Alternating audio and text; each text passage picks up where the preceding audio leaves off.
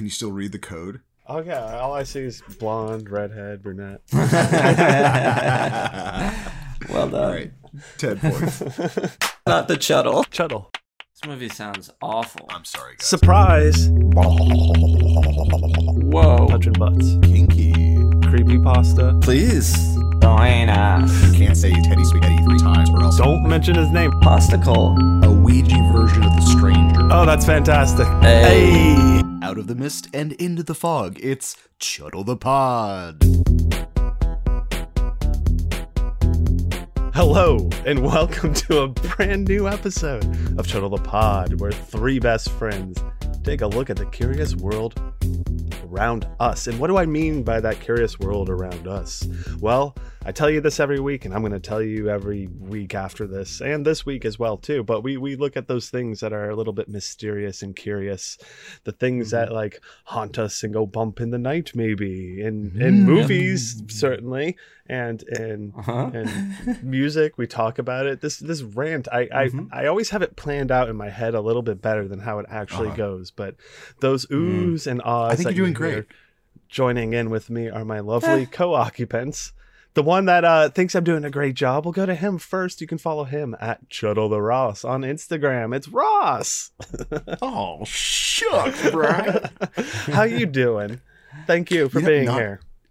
Hey, thank you for having me, and thank you for continuing to do an amazing job with the intros. Oh. I don't care what Sam says or texts me late at night. You're doing a fantastic job at that. Thank you. Those are on the group text, right? You get those too? Oh, yeah. No. Yeah. Oh, that's right. It is the group test. Yes, yeah. Not too shabby. Just chuddling along. I am slowly but surely reorganizing all of my movies. So this is my conundrum, and this is probably with a lot of just feverishly crazy film addicts. I have half of them in binders when I had them in DVDs, and all of my Blu-rays are in boxes. So I have a mixture. It looks like just a CD hoarder. It's terrible, and I have no way of organizing it. So I'm slowly but surely notching into that. So we're gonna have some real deep dives soon, because I'm finding stuff that I haven't seen in years, and I think there's only 3 copies on the planet. So I'm really excited. How the hell are we gonna watch them? I'll figure that out.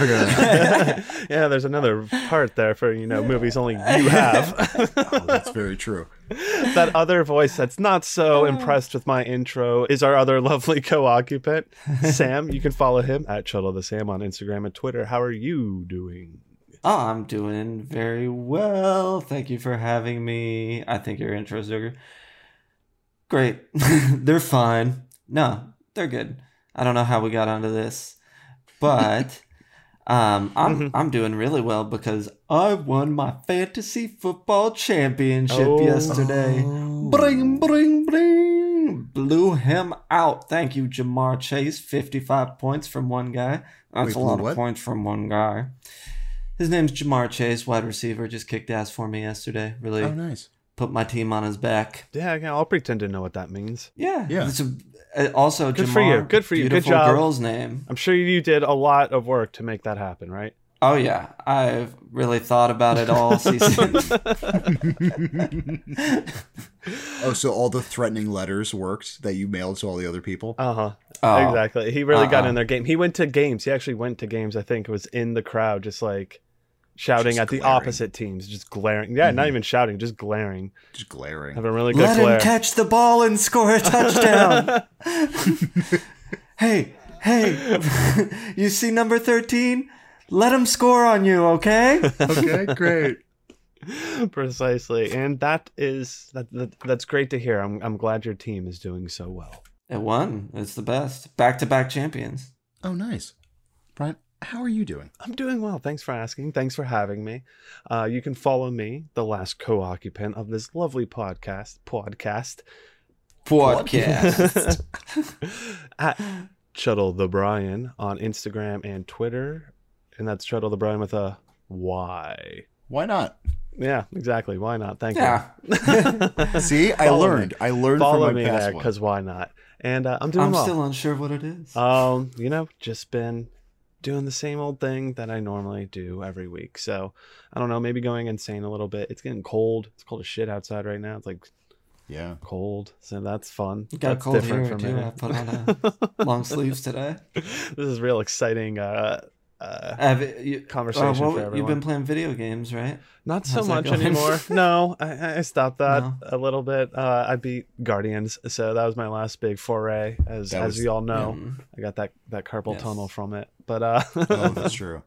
So you beat the hill that was Guardians of the Galaxy, and now your quest is done. Now I'm just kind of I just sit here for hours on end and just stare at the computer screen, blank. It's turned off. Just a blank screen. I don't know. I'm conceptualizing. Don't lie. No, Brian, you have the Matrix thing going down the entire I mean, that's time. true. I am just sitting here staring at the Matrix code going on my screen for sure.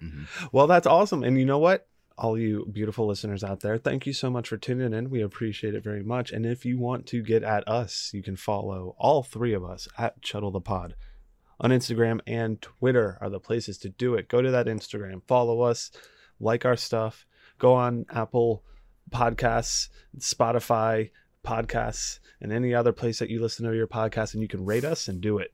Rate us. Give us 5 stars would be cool. I would appreciate it. I think Sam would appreciate it. Ross would be pretty indifferent to it, but we'll appreciate it for him. You know, do what you want. So we got a fully loaded episode, a full Chuddle for you tonight, ladies and gentlemen. A whole assortment of pleasures. Chuddle stew, if you will. Real crock pot of Chuddle. Real crock pot. A full load, if I may. So we are going to start it out tonight with our conclusion of Dear David. Sam's going to take us into something. He's got another thing for us. He told us not to look into this one as much, so I stayed away from it. The Red Ghost. The Red Ghost. So we're going to get involved in all that. And then Ross finishes all up in the video roundup with his movie of We Are Still Here. Right? I did it right? That was it? Yeah. Okay, cool. That's right. Yeah, that was good. Perfect. And we're going to get to all of that right after this break. And we're back. Thank you very much to our kind sponsors for those kind words of encouragement. So as we mentioned before the break, I will be going up first to conclude our story of Dear David. So I'm so pumped about this. As we go into this story, I should definitely say check out the past 2 episodes if you haven't already to get caught up. If not, here's a brief little synopsis of what is going on, but I suggest highly to listen to those episodes. It's not the last 2 though, right? Because it's not the last 2. You're correct, because we took a screen break, but there's a part 1 and a part 2 to this part 3. Yes. Or honestly, just listen to this one, get really confused, and then backtrack. Do whatever you want, but listen to all of them. Yeah, let's do that. Let's just listen to all of them in some order, whatever order you want, however you Mix it up. However you're listening to it, enjoy it. Sure. So, as if we remember last time, our hero of the story, our narrator, our storyteller himself, Adam Ellis, is telling his tale on Twitter of a haunting by a child by the name of Dear David, and he had set up cameras and taken photos and all this stuff, and it kind of ended with, last we saw was David, actual pictures of David in what looked like his room, hanging out, coming towards him, and it was pretty creepy little guy with his hand coming off the couch. Worst, big old dent in his head and everything. And we were going to go into this next episode to take us into the crawl space. So it's time to sit back, close your eyes, and open your mind as we dive into the story of Dear David.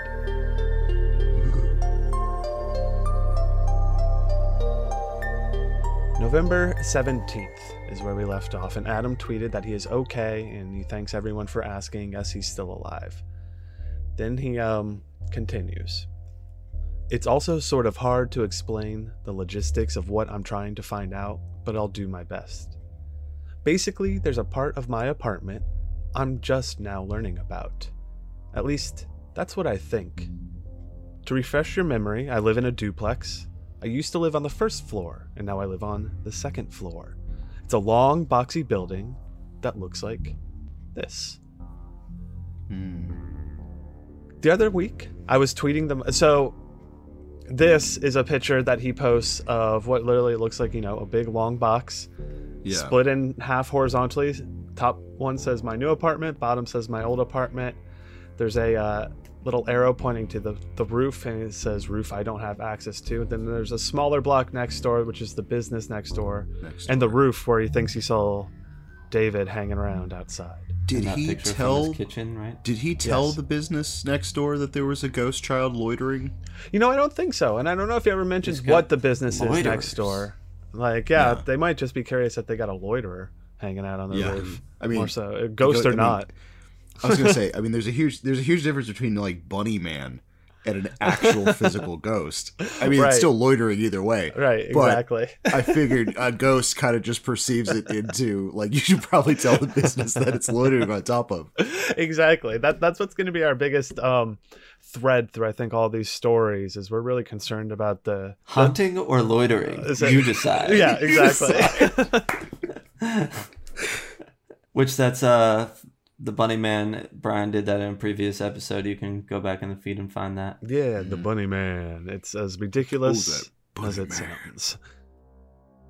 About 30 seconds after I'd sent the last tweet, I heard a thump directly above my head, as if someone above me had dropped something on the floor, which is impossible since I'm in the top apartment. Adam goes on to say that there's no roof access by any ladders that he knows of on the exterior of the building, so no one's going up that way, and that the only access he knows of to the roof is through a skylight, he calls it, in the hallway. He also notes that there's no trees in the vicinity either, so no one could climb up and, I guess, get onto the roof.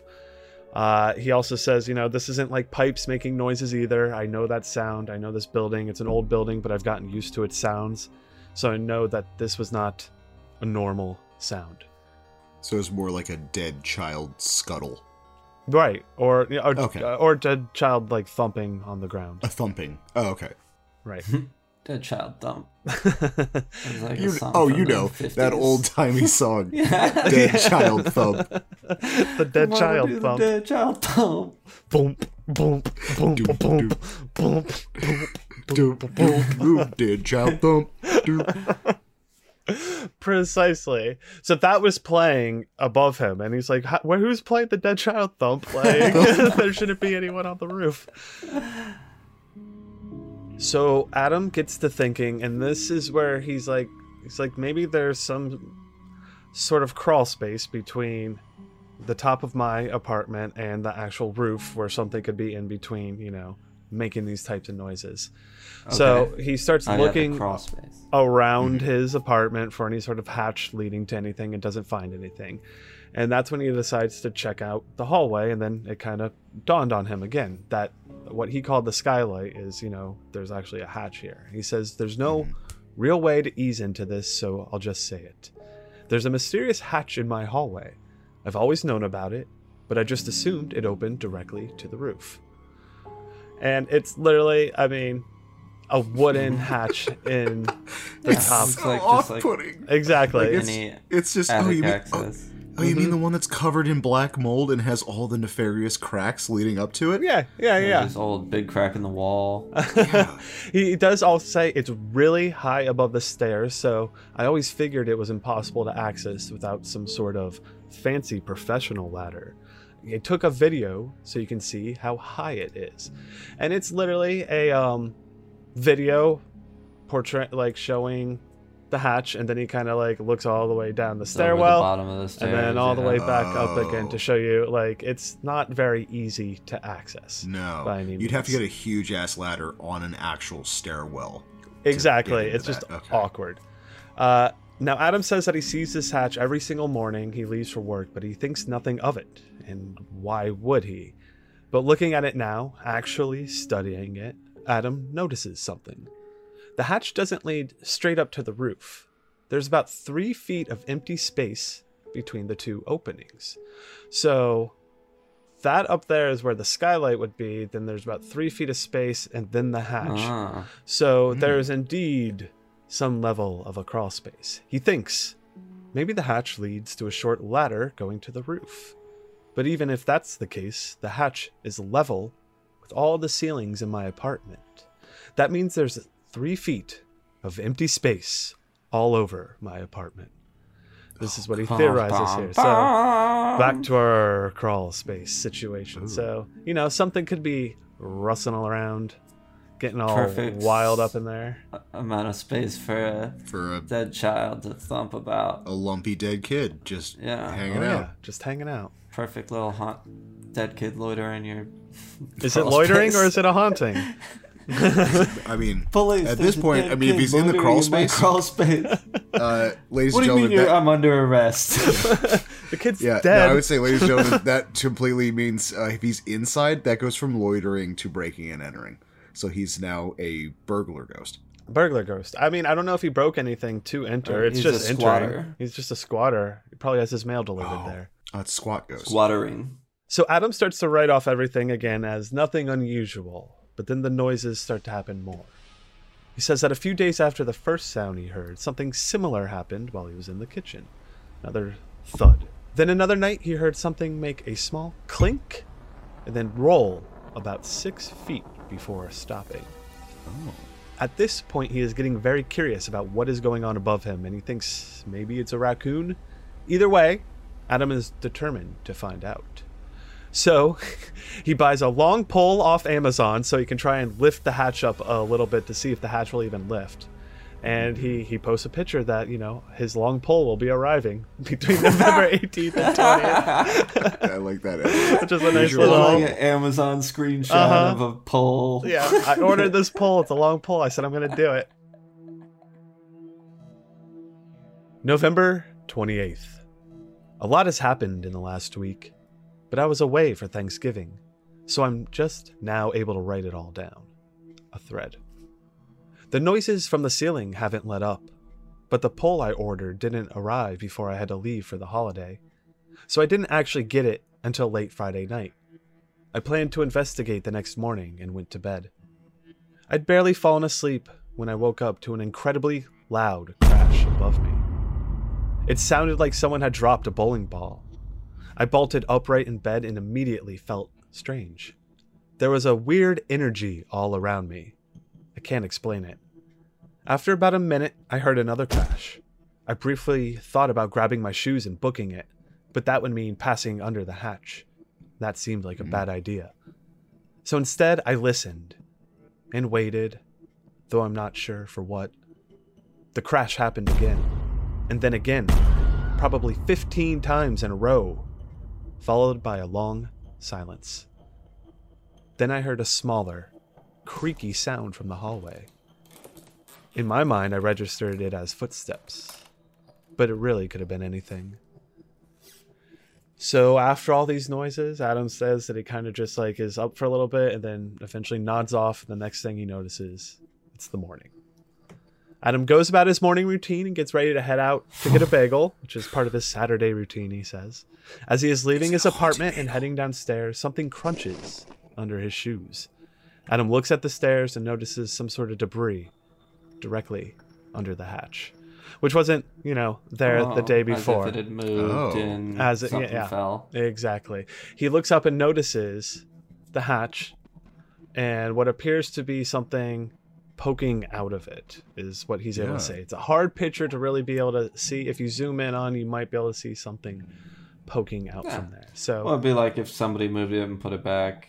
Now there's something there sticking out. In our gross, this could be a hellmouth, just kind of not into the ground. It could be into a crawl space. Oh, I don't know if there's any voices or that's a fun hellmouth sounds. I've never seen anybody do a hellmouth that way. A hellmouth from above, right? Up. Yeah. It's like a pump fake hellmouth. Exactly.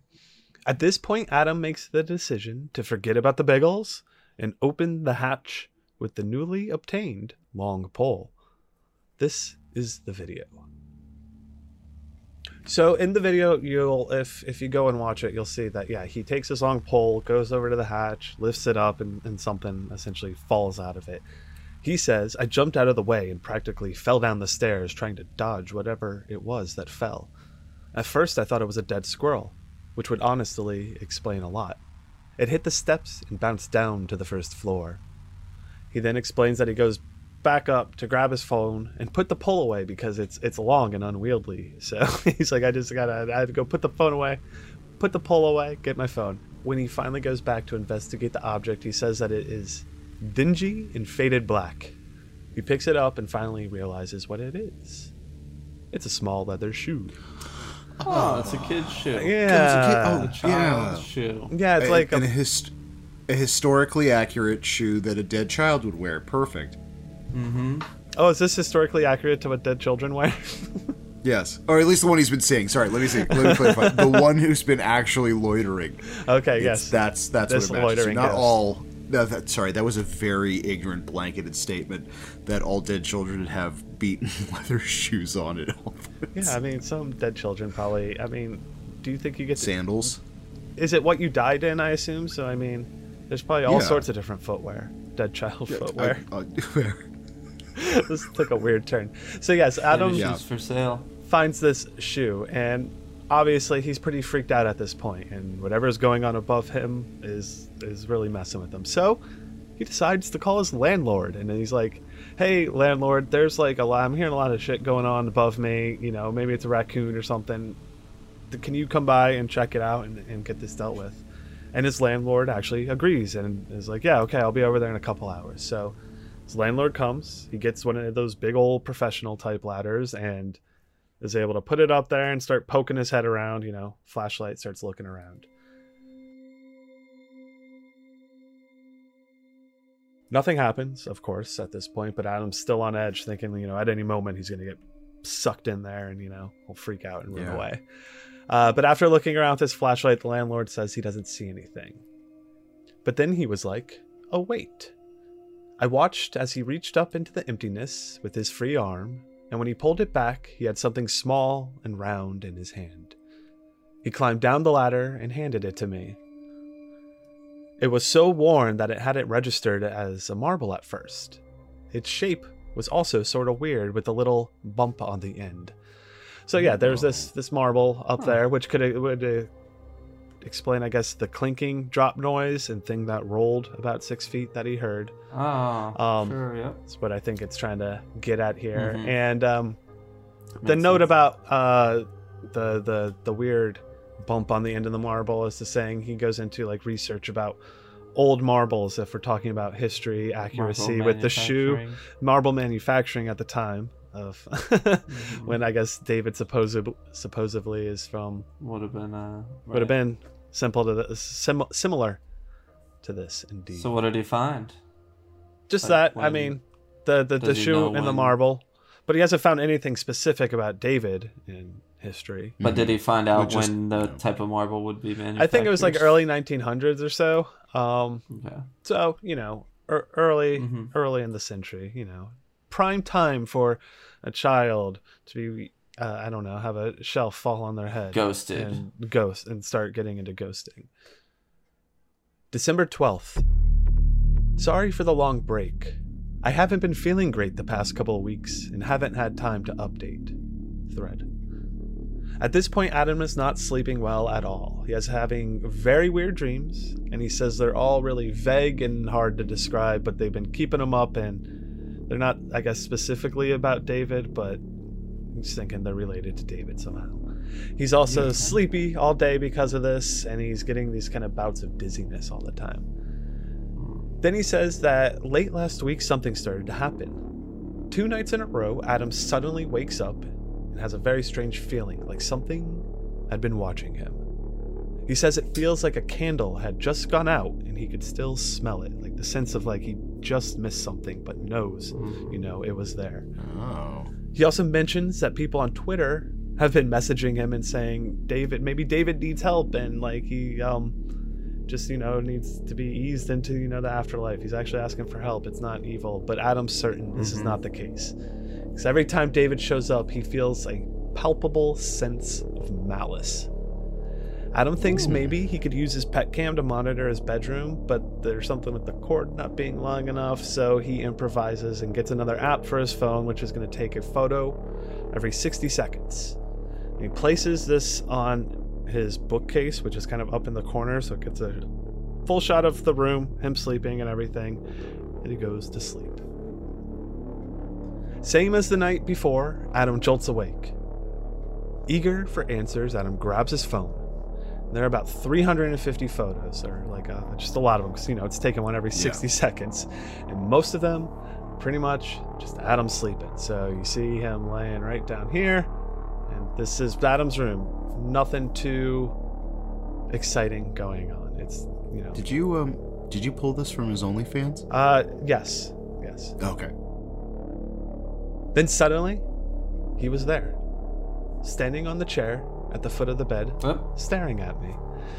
Yep, Sam definitely saw this one, but there is a child, a small-looking figure, dent in his head, just kind of like head cocked, staring at our peaceful Adam sleeping.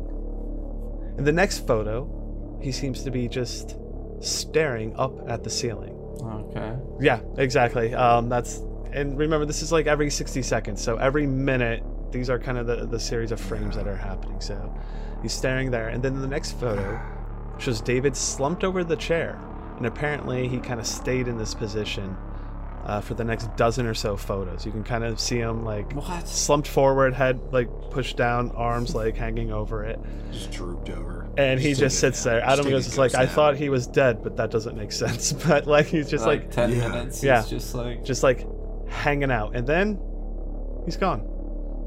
The next photos are nothing. Adam keeps swiping through, nothing. So he goes about 15 photos, and then as soon as he gets to about, the 16th or so, David was back, standing next to Adam's bed, staring at him. Right there. Just imagine a child standing at the side of your bed, just staring at you. Adam's bed's probably only like 2 feet off the ground or so, so he's got a nice view of him right there. Oh, God. Adam goes on to say, "That's when my heart started to race. I didn't want to look at the rest of the photos, but I knew I had to. I swiped to the next photo, and my heart sank into my stomach." It's now David is standing on top of the bed, looking directly down at Adam, and you can really see the dent in David's head in this one, and it is just like super eerie. I mean, the photos themselves, there is a light on in the photo, which Adam says, I left it on so you could see stuff in the photo, but it just adds this eeriness to it. The thing I will note out, and we'll come back to it in a second, is that it's all very convincing looking stuff, and David's shadows appear within the photos as well, so like you can see a clear sense of movement and his shadows playing off the walls, which I think is fun. Adam says he was on the bed, inches from me, staring down at me sleeping. The next one was worse. In the next photo, he's staring right at the camera. Oh. So no. Oh, dude, like a whole bag of nope. Yep, just like, oh, hey, I see you. I know what's going on.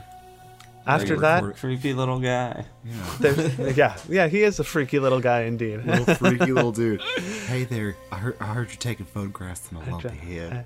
Hey, I just thought I'd pop in. After that, there's seemingly nothing. He disappears again, and the rest of the scroll is just me, alone in my room again. That is, until the last photo. Of course. Here's the final photo on the scroll. Oh, stop it's it. A very close-up photo of probably the top, third of David's head with a deformed little ear. Adam describes it as, "I am at a loss for words. That malformed ear. That stringy hair. I didn't even know what to think. I looked all over my room but couldn't find anything. And honestly, I've been so exhausted, I didn't know how to process it. Even now, all I want to do is just go to sleep." So that was his update from, that day of all this is going on. Is certainly escalated quite a bit at this point. And so he moves, right? Like that. No, this is like. Well, December 20th, a quick update from Adam saying he is going to visit his family back home in Montana for the holidays. and he thanks everyone for their kind words. And that's all we kind of got from the 20th. His next update doesn't come until January 2nd. So I've been away from the city for a couple weeks. Thread. Adam talks about how he goes home to Montana for the holidays and how almost immediately he starts to feel better. He's able to sleep, he is less tired and foggy, and he starts thinking maybe we'll start looking for a new place back in New York because, he's like, hey, I got away and things are better. No kidding. Yeah. Since he's Now able to he's actually, gonna get away and rest, maybe that will help when he gets back, he's thinking.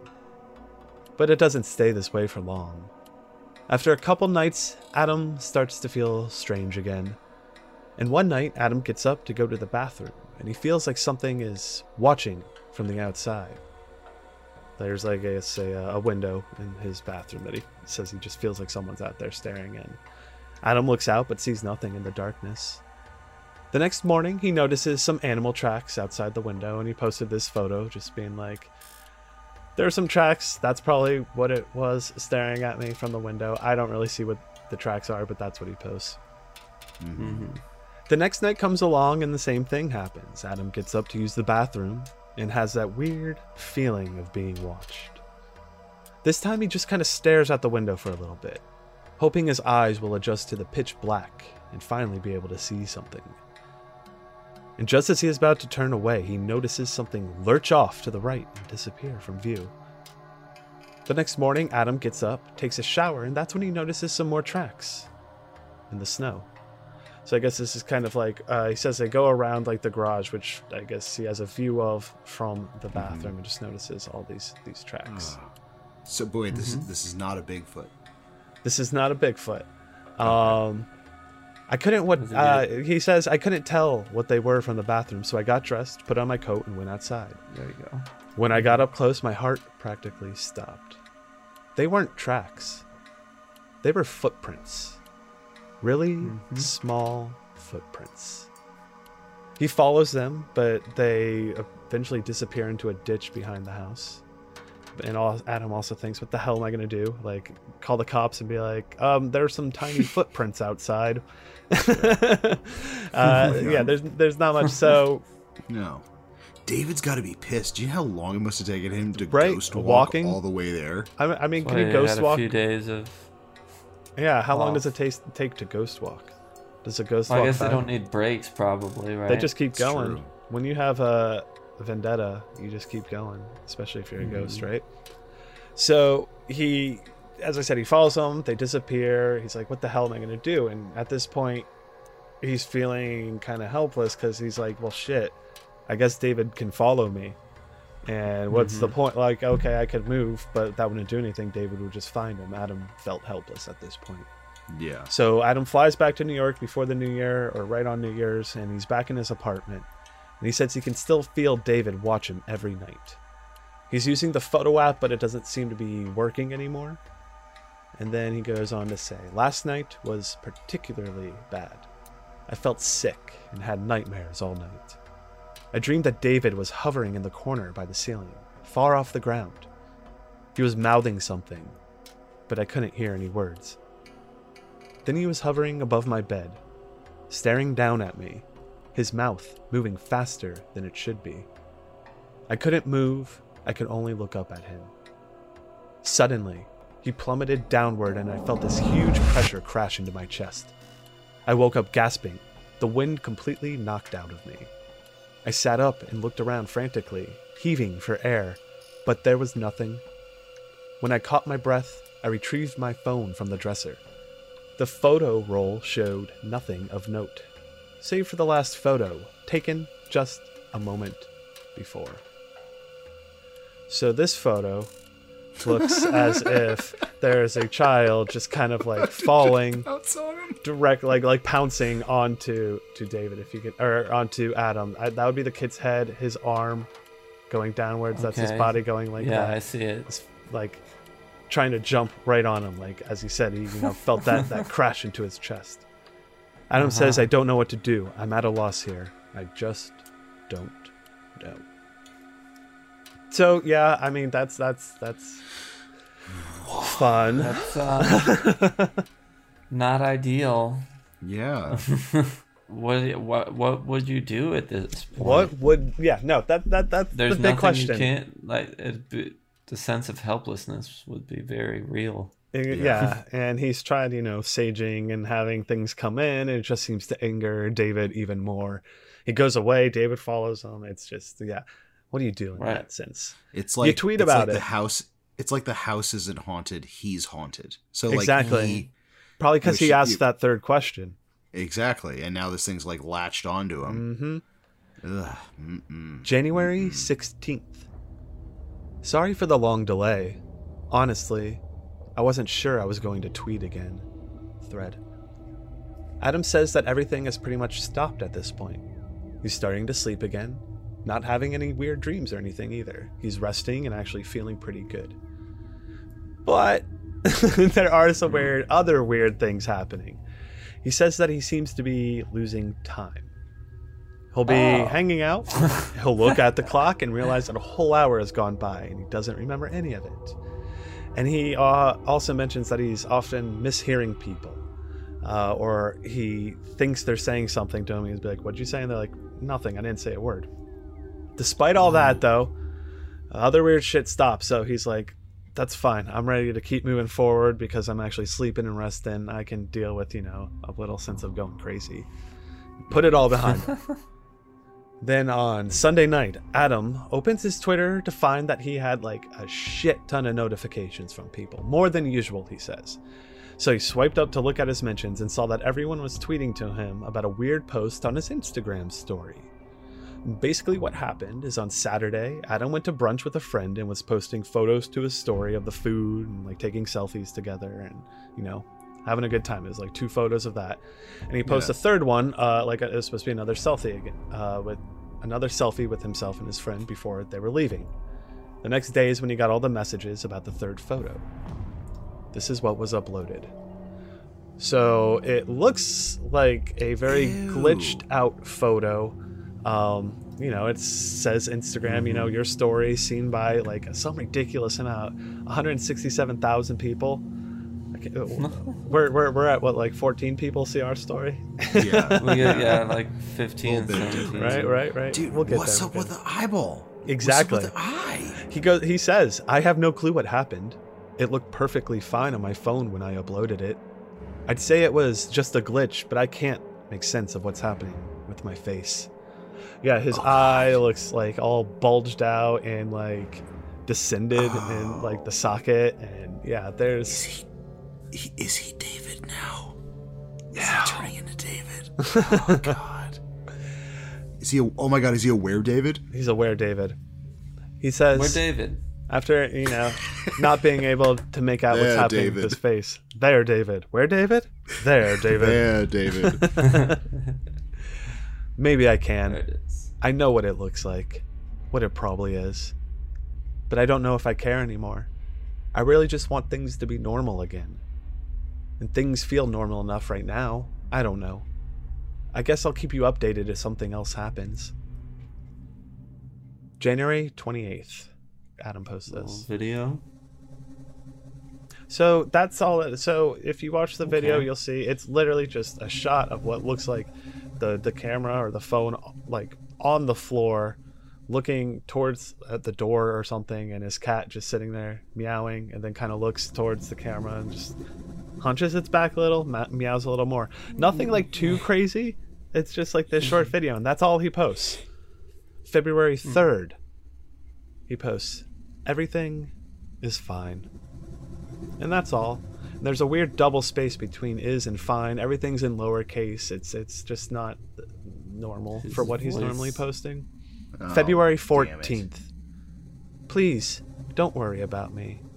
I'm okay. And everything will be like it was before." Smiley face.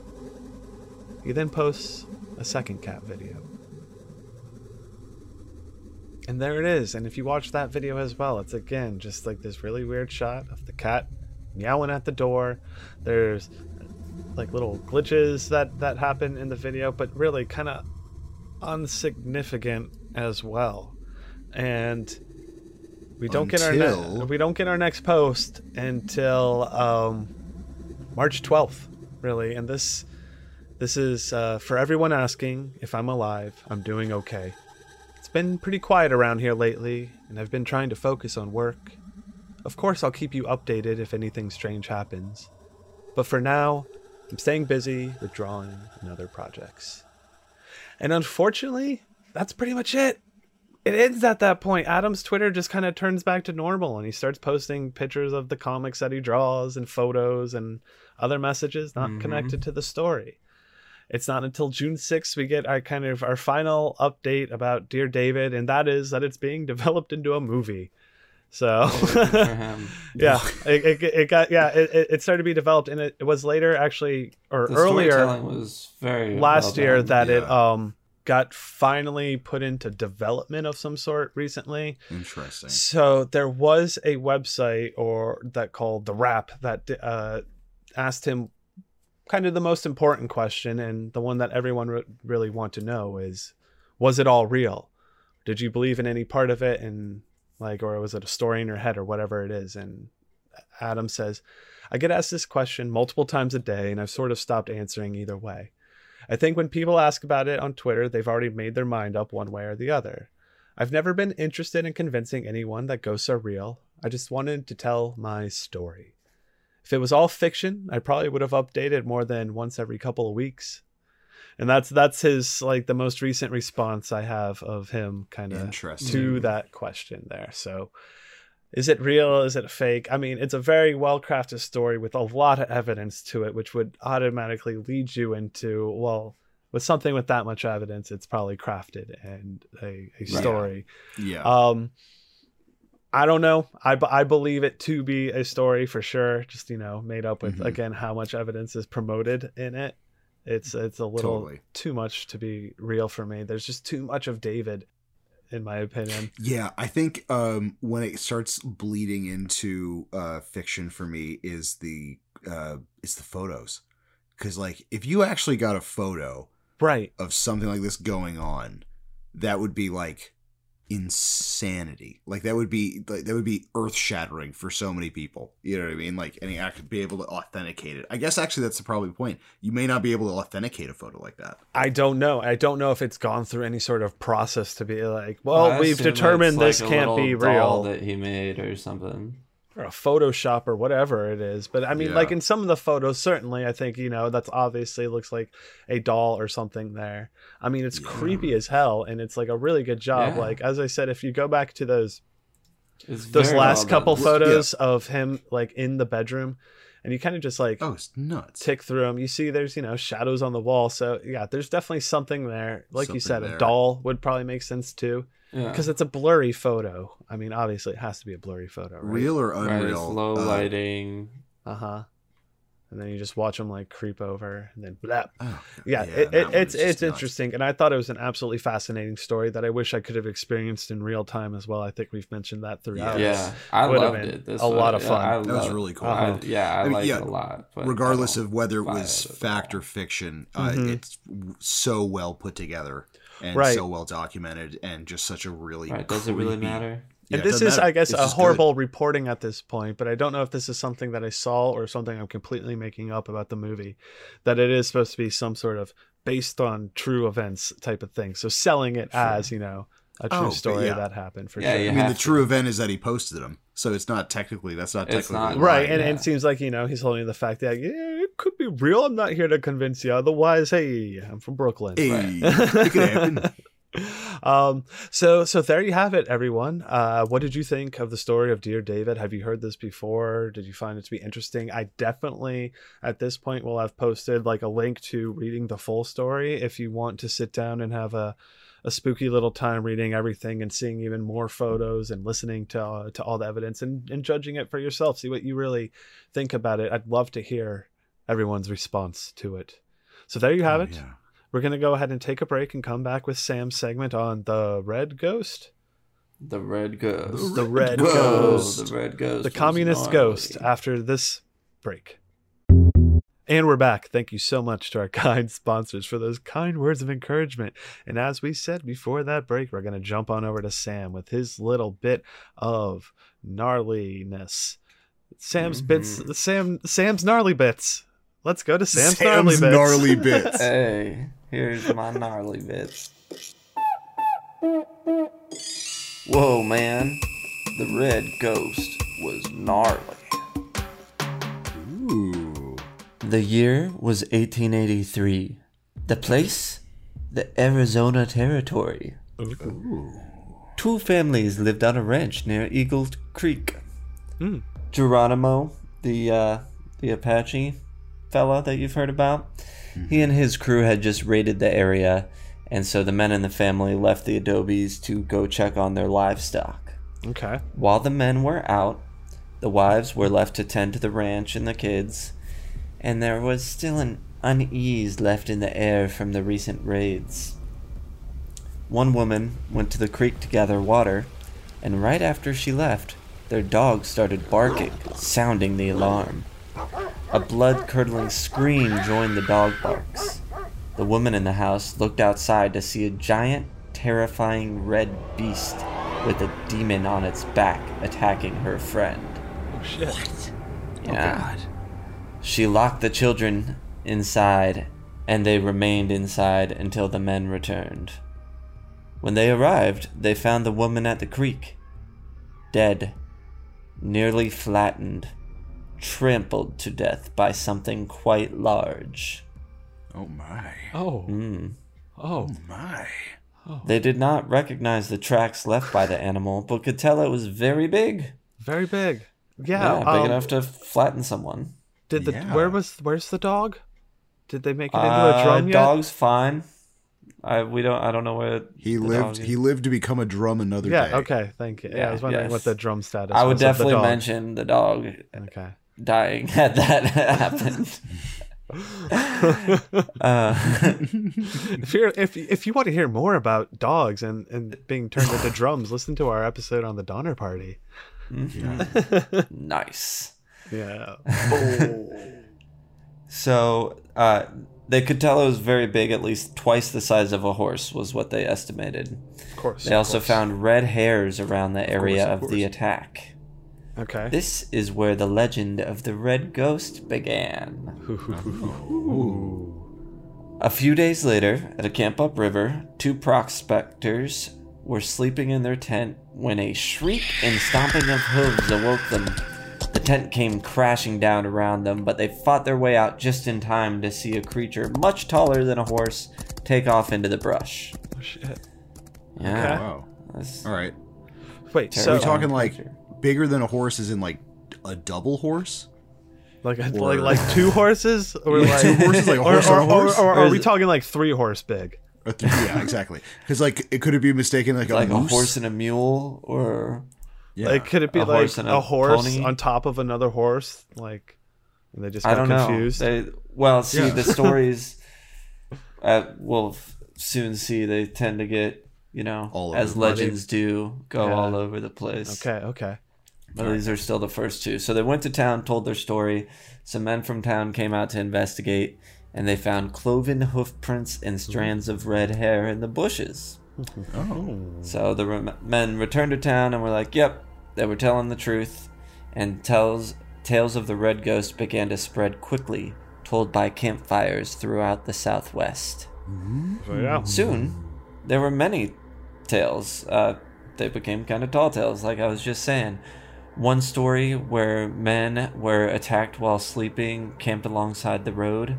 The Teamsters were woken by a high-pitched scream. As they came out, they saw a 30-foot tall beast with giant wings Jesus that blocked out the sky Holy land in their shit. camp. Oh my god, that's like a hell beast. Yeah. I was imagining. Okay, so do we have a clearer sense Well, of what this this thing's supposed to look like yet? No, and this Okay. is the first time we've heard... It being 30 That feet tall and have wings. Yeah. Yeah. Was it red? Like Did they this- even say it was red?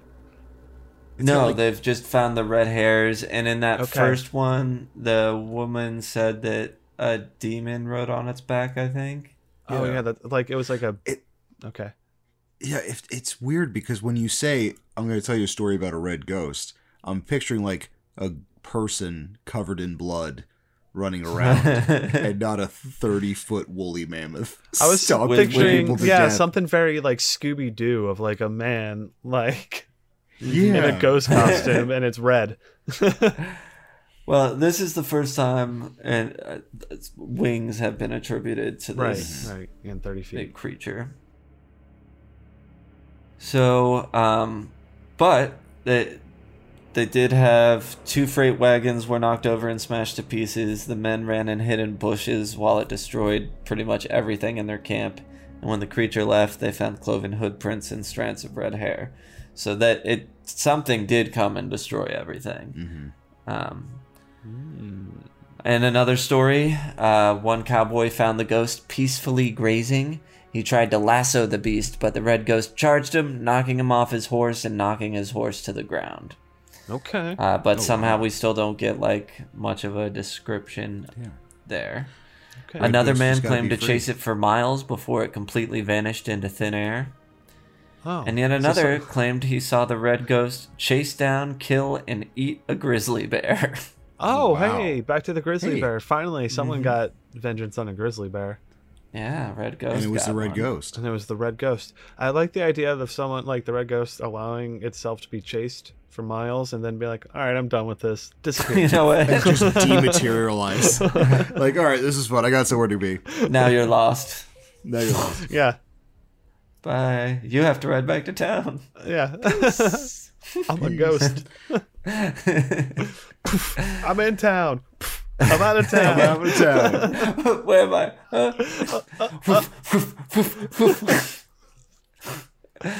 That's a fun ghost. Every version of the story, there was either a demon, a devil, or a human skeleton riding the ghost back. The red Oh, ghost. so it's got a rider. Yes. Oh, interesting.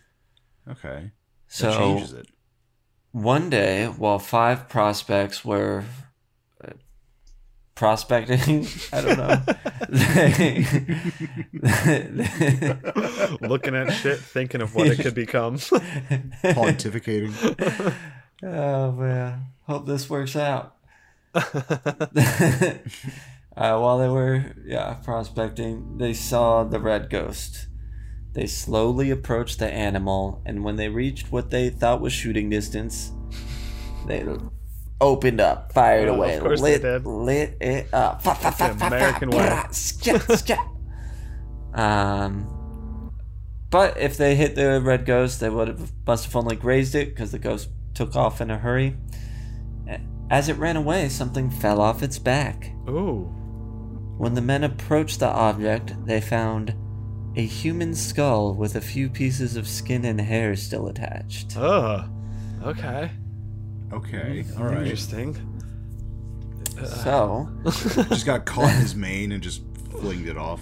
yeah, well, maybe we don't really know, I guess.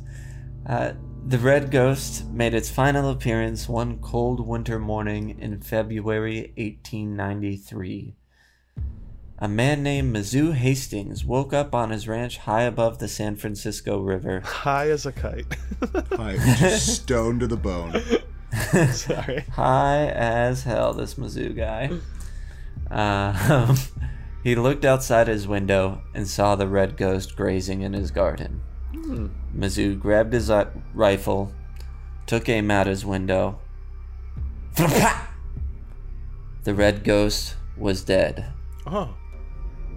When Mizzou approached the dead ghost, the red ghost, the dead ghost. Dead ghost. I like the ghost. He died. The red dead ghost. The red dead. The red dead ghost. The red dead dead red ghost. ghost. The dead Does he get redemption? Alas, we'll find out in part 2. No. Well, funny enough, it's been 100 years that night. Tonight. Tonight. That night is tonight. When Mizzou approached the red ghost, the dead red ghost, the many scars running along the beast's back were apparent. Its back was also humped, and soon Mizzou found himself standing over a dead camel. Whoa. What? He just shot a camel? Yeah, he shot Just a a camel. rogue camel traveling around just killing people? Yeah, exactly. There were knotted leather straps tied around its body from where a man was once tied. Oh, okay. It was a this camel is- this whole time. Oh my god! So this camel had a guy who died on his back, Tied to and is his just back. tied to his back, was just roaming the countryside. Being like, get this fucking guy off me. Oh man, that's wild. That's wow. I'm flabbergasted Yeah. by it. That's That's fantastic. amazing. I like how one group of people thought the thing was like 30 feet tall and 30 had feet wings. tall. They're like, Chased down a did grizzly you bear, just see killed that it, and camel? ate it. like they knew a camel just came through and destroyed all their shit. They're like, we can't tell anyone it was a fucking camel. It's a fucking camel. That thing Who's was gonna like believe 30 this? feet tall. It had wings. So there was one town where people did see it was a camel and it was known, but I cut Okay. it for the sake of the story. It wasn't known by everyone. It was still Right. was this myth, but it was no fun to include that because then there's no fun reveal. So But, when was the first sighting versus when it got shot? This was years. This Okay. was That's a- like His corpse was on this camel for years. oh, just when it like got shot. Oh, sorry. I thought like shot and killed. It was close to 10 years, I think. But when it got shot and the head fell off, I don't remember. Unfortunately, I'm yeah. not sure I got that. But still, I mean, that's a long ass time to have a corpse on you just running around the Arizona yeah. countryside. Well, the corpse was still on it, right? Because only the head got shot off. Well, maybe, yeah. Like, That he didn't could've come still- up. I I couldn't mean, find a I lot. guess at on some this. point the bones would probably start falling off, just no matter falling what. off. Like there Yeah. might be like a Sure. a femur, like stuck in a Yeah, strap like somewhere, it's in like a but strap or Yeah, foot in a boot. strap or something. like a That's boot. fucking Yeah. nuts. That's nuts. So- It was just a camel. From the Mojave County Miner, which is a newspaper, not a person. It wasn't a Mojave County Miner. It was the Mojave County Miner. The only question is whether the man was tied on for revenge or merely as an ugly piece of humor by someone who had a camel and a corpse for which he had no use. Wow. So the guy was like tied on and dead. Do you think? Well, or he was tied on alive and maybe he died on there. And or was it like tied they on tied so a he dead couldn't get guy off to or him. something? Yeah, Wow. maybe. Or maybe he tied himself on because he was like I don't want to fall dying and didn't want to fall off. Yeah, like Yeah. off. needed He was to be very able to bad stay at on. riding Nuts. camels. But from the way the leather knots and all that, it sounds like for sure somebody tied this tied guy into it. on. Right. Right. That's like that scene in Mad Max Beyond Thunderdome. Break a deal, spin the wheel, and he has to get thrown on that horse. That's just because he's tied to a horse and he's just led in the middle of the Oh fucking yeah, desert exactly. just to Mhm. die. That's insane. Oh god. So you might be wondering, I am. why was there a Yeah. camel in Arizona? Hey Sam, why was there a camel in Arizona? I mean, I was gonna ask the question, but I thought it was a dumb question to ask. Like you're gonna be like, because there's just camels there. No, we don't have. There's no camels in the American Okay. deserts. Okay. I don't know. So- It could be like like the lizard problem in South Florida. Well, there actually Yes. was for a time, as we now know, because of the U.S. Army Camel Corps. the Camel Corps. Blame it Yeah. on the U.S. Army. They still it active? existed. No, it existed in the mid 19th century, and it didn't go very well. There's actually a whole lot.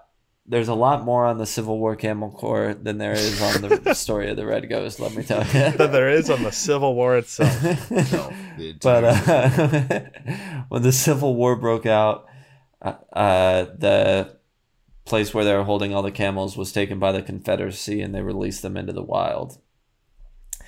Though many ended up being captured and then sold, the Camel Corps broke up. Some would roam the Southwest as free camels until they died.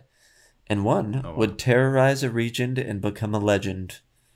And that is the story of the Red Ghost. That's fantastic. amazing. That was fantastic. Thank you. I am glad I didn't look that up beforehand. No. Mhm.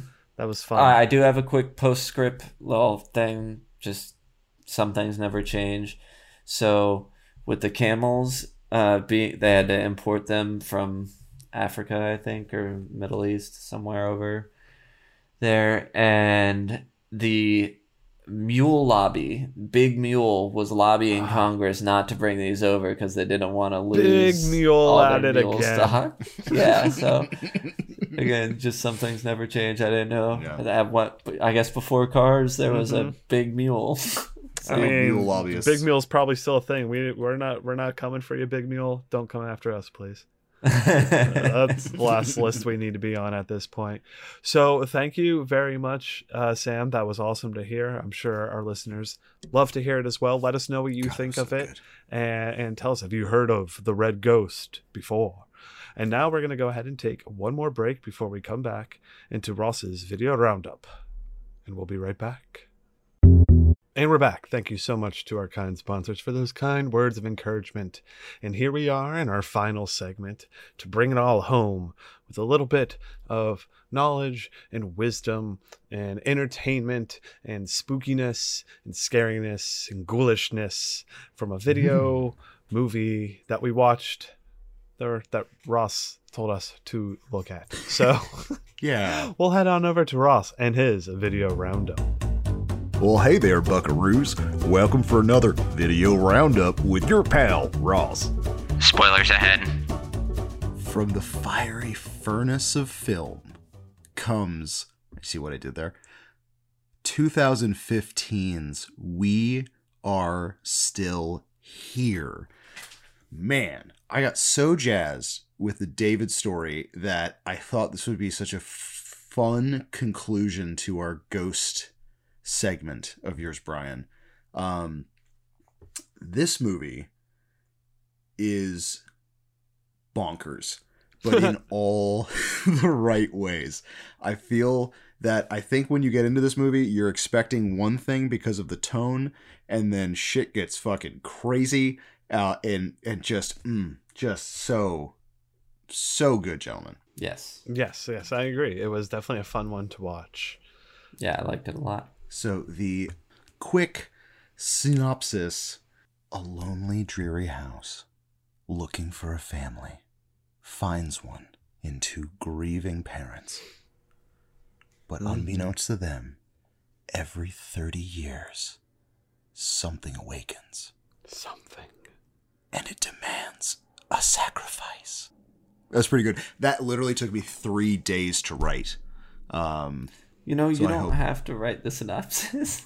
That was great, yeah. but It's true. you can just I'm just read kidding. Most what of it that. says on IMDb or something. No, that. I mean, honestly, the last sentence that demands a sacrifice is exactly what I took for IMDb.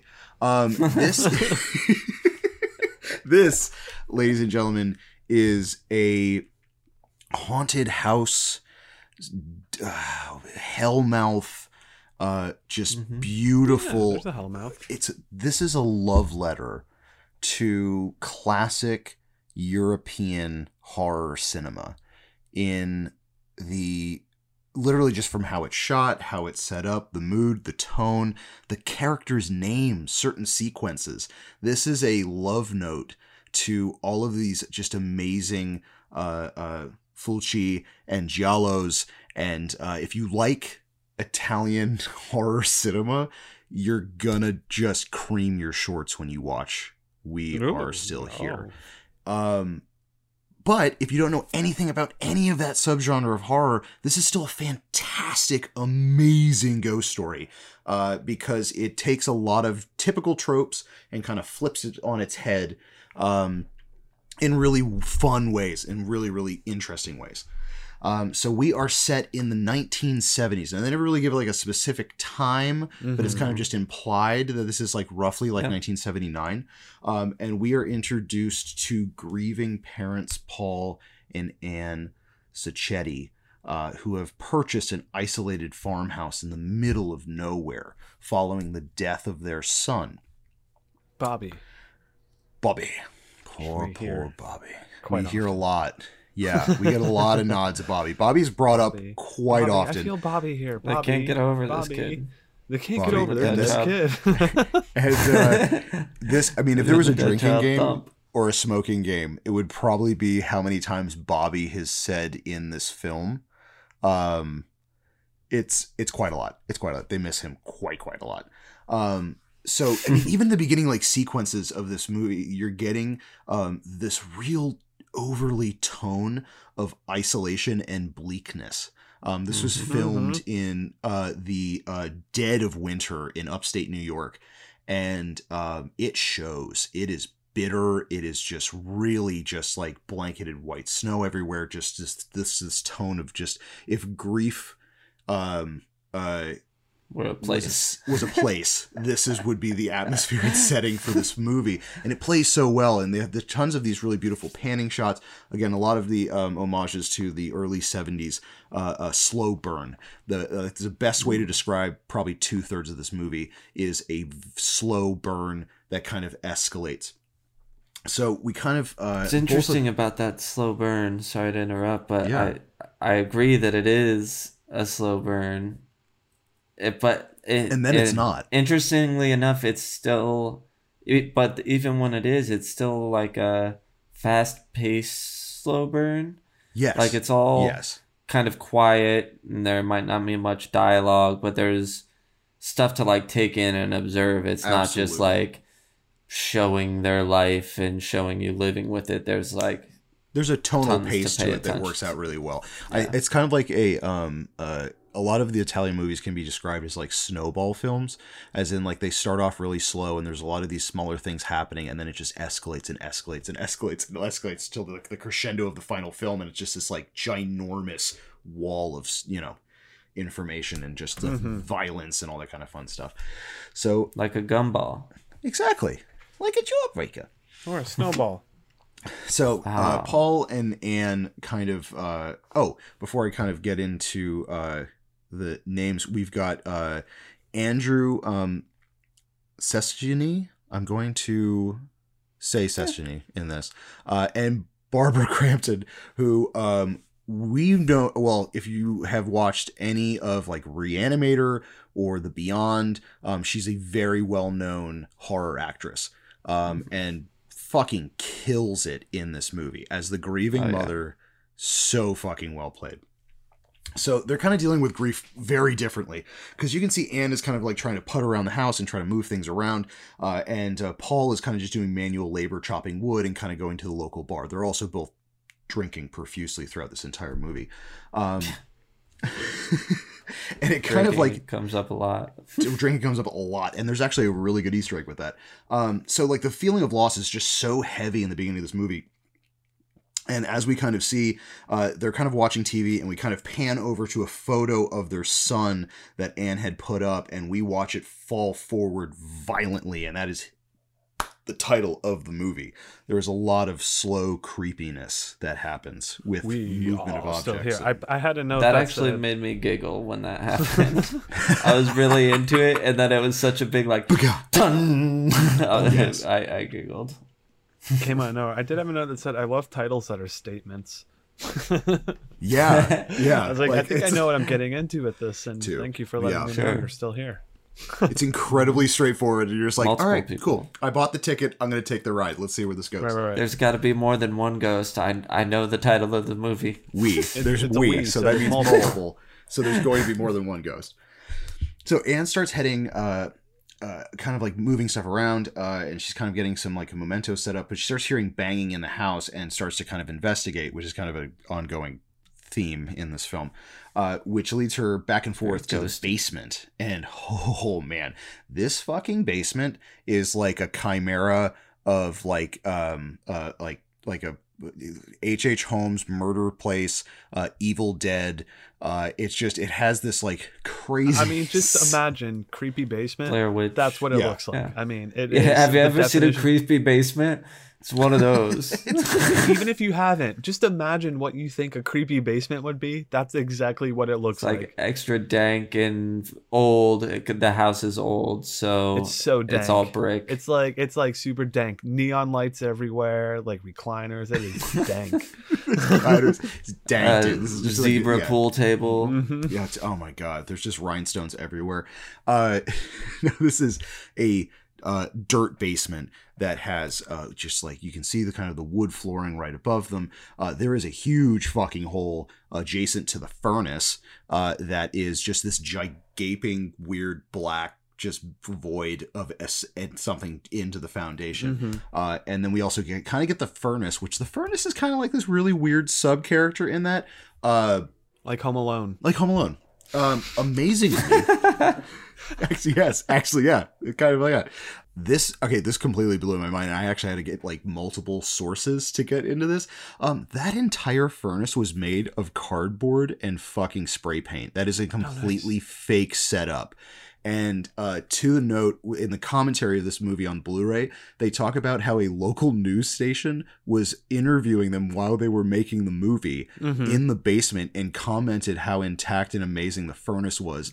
They were literally standing there and they thought it was a real one. So like to whoever the prop designer is, I'm telling you, it's a great looking furnace.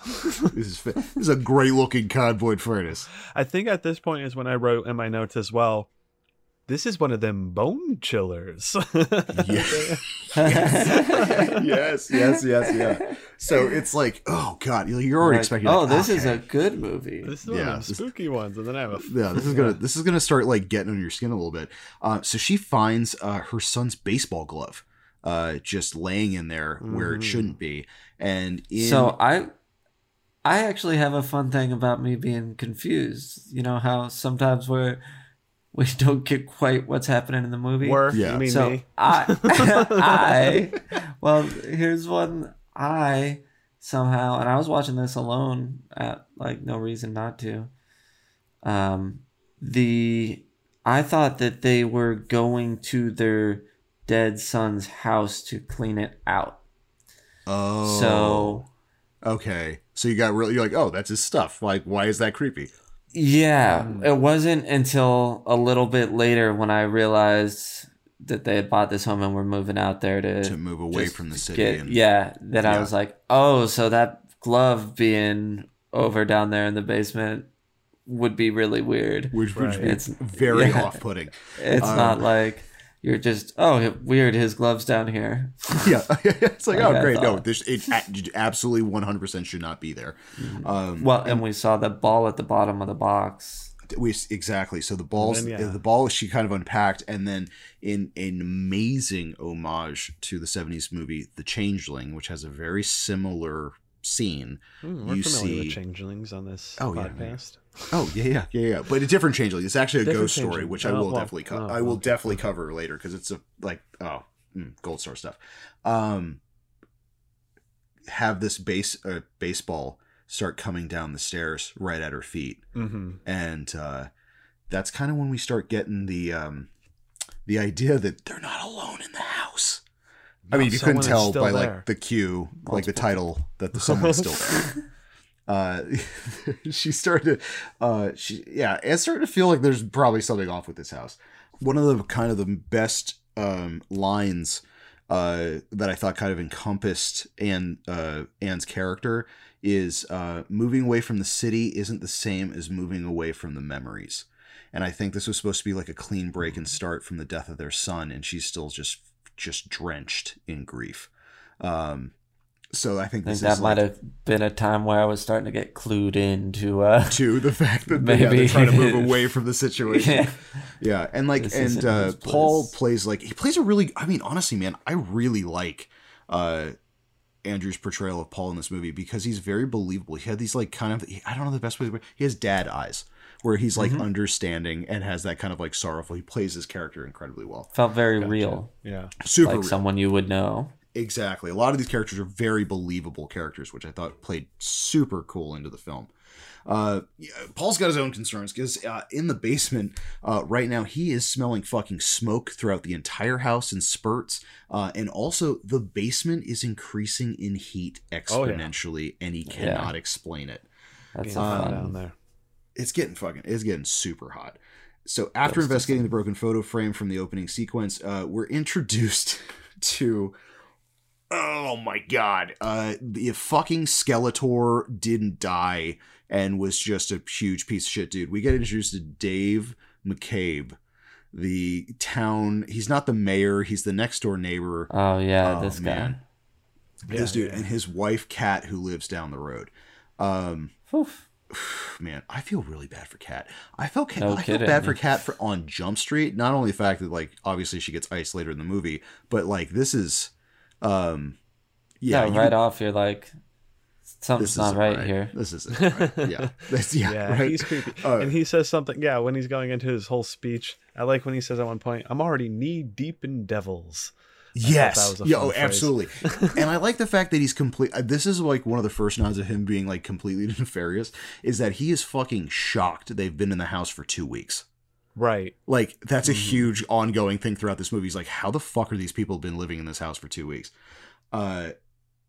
And nobody in the town apparently let him know, and that's because of the history of the house. And I like in films, and this one kind of does it very blatantly, but I do like the fact that you have to love that the plot of the movie is a character's tale, and he's going to sit down and just by happenstance let you in on the situation. Like I feel like Here's it's all like, the oh, okay. exposition. Yeah, exactly. The entire exposition in the plot, and he's just spinning a yarn and getting everybody freaked out. So in his weird story that he just randomly knocks on these guys' doors and just decides to sit down, have some whiskey, and tells them a story, the house was built for a family called the Dagmars. The Dagmars is actually a reference to House by the Cemetery. So there's the original Dagmar director would be good for the drinking game too, because they say that name. God, Dagmars. Oh my god. So the director, Ted Geoghegan, he No, Ross. We're not going to let you gloss over saying that. Ted. Excuse me. Excuse me, Ted Geoghegan. Ted Geoghegan. Geoghegan? We went through this in rehearsal, so it's Geoghegan. Right, we Googled it to make sure. We did. That's why it's so funny that you're like, There it is. Just skirt by. Just try to skirt by. He wrote and directed this film. This basically, it started off as a huge love letter to House by the Cemetery. And House by the Cemetery we will cover. It is a bloodbath. It is fantastic. It is like literally like one of the diamonds of Italian horror cinema with tons of gross, tons of gore. Fantastic. In 1859, which actually is a really fun fact because the actual house they used in the movie was built in the exact year that he wrote about it being built, and good for them. Completely by happenstance, was not intentional by any standpoint. And was it haunted? Yes, there actually completely were by some happenstance, not completely by happenstance. The actual real house apparently did have some like weird haunting things from some of the people in the local town. Anything that old is gonna have some. It's going to have some kind of haunted. The house I live in is like, over 100 years old. There's weird shit. No, all the time. Right. So they ran a funeral parlor and were accused of selling like bodies of the recently deceased to the University of Essex County, which is a direct nod to Miskatonic University from H.P. Lovecraft. That was their little noddo there. He claims they ran the family out of town, and then kind of right after that, Kat starts kind of getting into this like mumbling, like I don't understand, and he's like, "Okay, honey, all right, okay, we're just gonna leave before my wife tries to officially warn you by leaving from her mouth." Yeah, that was very strange. It had me think. It was well acted because it was like her trying to say something but not. Something was really it was good. Very. No, it's super compelling, dude. Like a Kat's character is fantastic. It's a difficult thing to pull off, like get across. Yes. And it was. It's really good. And like McCabe in perfect fucking movie villain source. Completely just could have got away scot-free, but he decides to, like, right before leaving the house, he says the house needs a family and it's been 30 years since fresh souls have lived in the Dagmar what a house. thing to say. That's not fucking ominous or like super fucking weird, but yeah, that's totally fine. I thought of The Watcher immediately. Is that what you got? Did you guys think of The Watcher? Which Watcher? Like, from the guy who watches houses from your story, The Watcher. Oh, that Watcher. That Watcher. I guess not. No, I did not immediately think of The Watcher. That's funny. No. I was just going to say the guy who that we're talking about that played him, he's like, I'm like, why do I recognize him? He's been in so much stuff, but I just saw that he's also been in the $6 Million Man, which Oh my god, dude, I looked Monty him up as Monty well. Markham, Yeah. got a the great guy who plays voice. Dave McCabe, he's been in a lot of shit. Like he's been in a lot of He's a stuff. working Like, actor for like 40 years. yeah, like like his repertoire for film is insane. Yeah, So like yeah. you've probably seen him in something. So right before leaving, I like this little slipperoo thing between Kat and Paul. We're like, here, hi, it's really nice to meet you. You should probably just take this real quick and just read it later. Which basically reads, the house needs a family, get out. And you know she fucking means business because she underlined get out. yeah, when you underline, I mean, That's it's yeah, serious. that's like right to the fucking point. That's the part they want you to really remember. So then, all right. So the next, Maybe she's just recommending the movie Get Out. oh, that's probably she was probably previewing. wait. She goes, I might be in this movie later. Yeah. In like Yeah. 10 years, let's do this. The presence in the house is now growing. Anne senses something as she wakes up from bed and kind of like looks to Paul and kind of like looks out, and then she kind of just like kind of rubs it off and kind of just goes, all right, fine, cuddles with Paul, goes back to sleep, rubs it off. Yeah.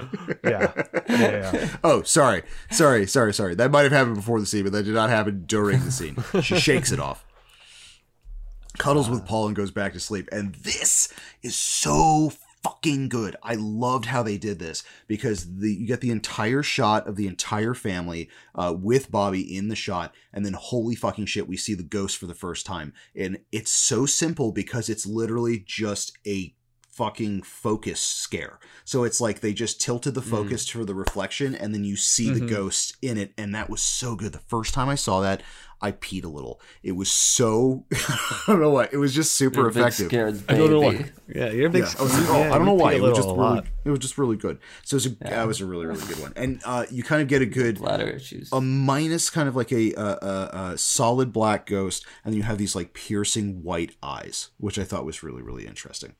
Oh, it's cool. Yeah. So they get the design. repairman to kind of come through, and he's talking about like the hole in the foundation, and just the idea that it's like noticeably hot, like it's beyond like the fact that this like boiler's going or the furnace is going or the boiler's going, and it's like maybe electrical issue because it is like smoldering down there. And it smells like smoke. It's continuously smelling like smoke, which I was like, well, I would have probably got an Airbnb at this point. I mean, but it is 1979, so there is no Airbnb. I probably would have just gone to a hotel or something. Yes. So hotels. Who's in a haunted hotel in town?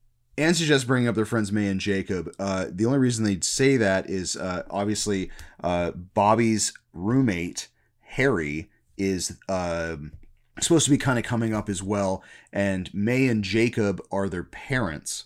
But May and Jacob, who are fucking super awesome hippie guys, these guys are fantastic. Oh my god, They were also very believable and real. super. I love everything. It's so easy to go over the top with that type of character. Oh my god, dude! I love Larry Fessenden. He plays such fucking good characters. Like it is just astounding. I've never disliked a character he's ever played. Like he's so fucking good, and he plays Jacob so well, especially in the body horror stuff towards the towards the when shit starts ramping up. Oh yeah, just super fucking good. And May is played by Lisa Marie, which you might recognize her as like Mars Attacks, you know, like yes, the main, like, the woman. bubblegum pit up, yeah. Yeah, she's looked in that. her She's up. in Sleepy Hollow. She's been in a lot of stuff as well. Totally. Horror stuff, which is neat. I was like, I recognize you. And it's like, oh, Yes. yeah. Like I've everybody definitely in this seen all these. movie pretty much. Yeah, everyone in this movie has a pretty good, well-rounded acting repertoire, and they're just so fucking And good. I'll also say, at this point, when I saw them is when I wrote into my notes, I'm almost positive I've seen this movie before. Which is true. I had seen this movie. And I was just realizing at this point. Yeah. That's funny. Totally. Because, I mean, when it came out, it got huge reviews. I mean, the Rotten Tomatoes on it was fucking... Did the thing with the electrician happen already? It's No, happening. not yet. We're getting into that. Okay. Yeah, so back in, like, how goddamn good this boiler was. I mean, you got a tight-on shot of this dude by the power box in the boiler or the furnace. It blew my mind that this thing was made out of cardboard. So the repair guy is kind of like fuddling with the electrical, and that's when we get our it's not even like a fucking homage. They even bring it up. Lights Out, the short film, had just come out, and they liked that so much, that's why they had the flickering, like the lights came on and then it went to black, and then the lights came on and went to black while he's kind of like working on the electrical box. So the first one, you kind of see like a brick like plop out of the hellhole, and then and then we kind of yeah, and then you kind of feel shit like scuttling around, like, what are you doing, you haunted brick? Does that brick have feet? Hey, does that brick have feet? Are you haunting me? Hey, brick, are you loitering? Yeah, the loitering brick for sure. And obviously, when lights go out, you turn on a flashlight, and we get a scene of the actual fucking burnt ghosts. I love the fact that this trope of like the classic ghost trope of like you're in a house and then like you see your breath and then the ghost appears. I love the fact that in this film, when the ghosts appear, it exponentially gets hotter in the house, and they're not cold ghosts. They're literally made of like brimstone. Like it's just, they're burning, which I thought was just an insane cool, like what a great way to like 180 a classic ghost story like that. And they are fucking pissed off too. Like they are not even like, they're not remorse. Like they're not like, I'm sad about being dead. They are just fucking like, they're running at you. They're fucking, yeah. So Paul and Anne run down and find this dude kind of all fucked up, and his arm is like horribly burnt. Like it looks like a huge handprint has just fused through his jacket into his flesh. And they get that motherfucker in an ambulance. So progressively just more smoke in the air. They consider it like an electrical fire because the guy's fucking like didn't. I like the fact that the repair guy didn't say, I got jumped by a bunch of smoldering ghosts. That's why I asked about the electric guy, because I knew that was one of my like 4 notes. Why didn't he say anything? Did he not say anything? Like what the hell was that? It is. No, it's a really weird word because you're just like, well, okay, maybe, or he's just in, I'm assuming that you're led to believe that he's just in shock, I guess. Right. Yeah. But yeah, that's kind of left very open-ended, and I would have figured that you'd be like, oh, BT Dubs, you have fire ghosts in your basement. You might want to move. Okay, bye. I'd be like, holy fucking shit, you'll never believe what just fucking happened. You're right. I would be shitting myself. God damn it. So Mary and Jacob show up. I also do like the small nod that they thought it was progressive that a woman was driving a car. Like that was actually that yeah, I was so like, wait, funny. What the fuck? Ridiculous. Oh, okay, that's right. This is the 70s. So they also bring up the fact of in that this point, their son Harry, who was Bobby, the kid who died, his roommate is kind of coming up with his girlfriend to kind of just reminisce and kind of talk and stuff like that.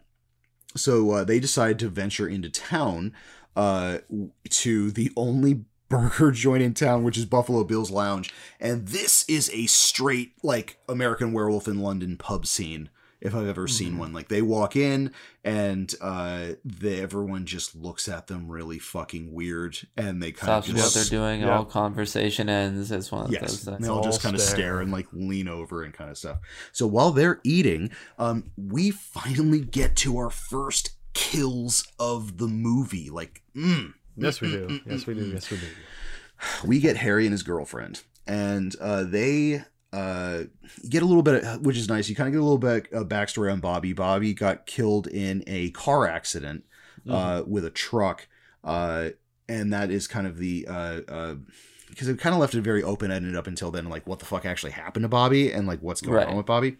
We just knew he died. He just died. So you kind of figure out he died in a car crash. So they kind of get up to the house. They find the note on the door that says they can go to the fucking Buffalo Bills thing, or they can just stay inside. They're like, fuck it, we're just gonna stay inside and fucking hang out. Yeah, that flashed me back to writing notes. Do you guys like remember writing notes for your parents, or your parents writing notes for you? Yes. Yeah, I also like the rents. My parents actually used the rents in a few different notes to me, which was hilarious. Where I was like, oh, this makes us feel so much more real. So as they're fucking cuddling down and kind of getting into like petting to heavy petting, you can kind of see dark shapes hiding in the corners and kind of in the background and stuff. And of course, like in the pretty much the rest of the movie, there's just a loud bang, and of course Harry goes to investigate, and why not just beeline it straight to the fucking basement? So he's talking to his girlfriend up the stairs, and he is attacked by the ghost of Ms. Dagmar, and his fucking face gets caved in while he's screaming. It is the first kill is super fucking violent and weird. Like his face is it's like she plugged his eyes, and it's also burning hot thumbs. She's burning like hot thumbs, charred and black. Oh yeah. just crackling. Gets in there. Fire. Lady. Yeah, it just gets all up in that shit. Just fucking, eye gouging with her flaming hands. Which happens out of nowhere because she like grabs him at first and he like turns around and falls down, and you almost think that he's like gonna like kick her away or something like that. But then all of a sudden she's on top of him, fingers and eyeballs. Yeah, fingers and eyeballs instantly for the fucking death stroke. So how it goes right through. Hot knife and butter. Hot knife and butter. The girlfriend, rightfully fucking so, loses her fucking shit. Thought this was great. 86 is her way out of the house. Oh yeah. And she is driving down the road.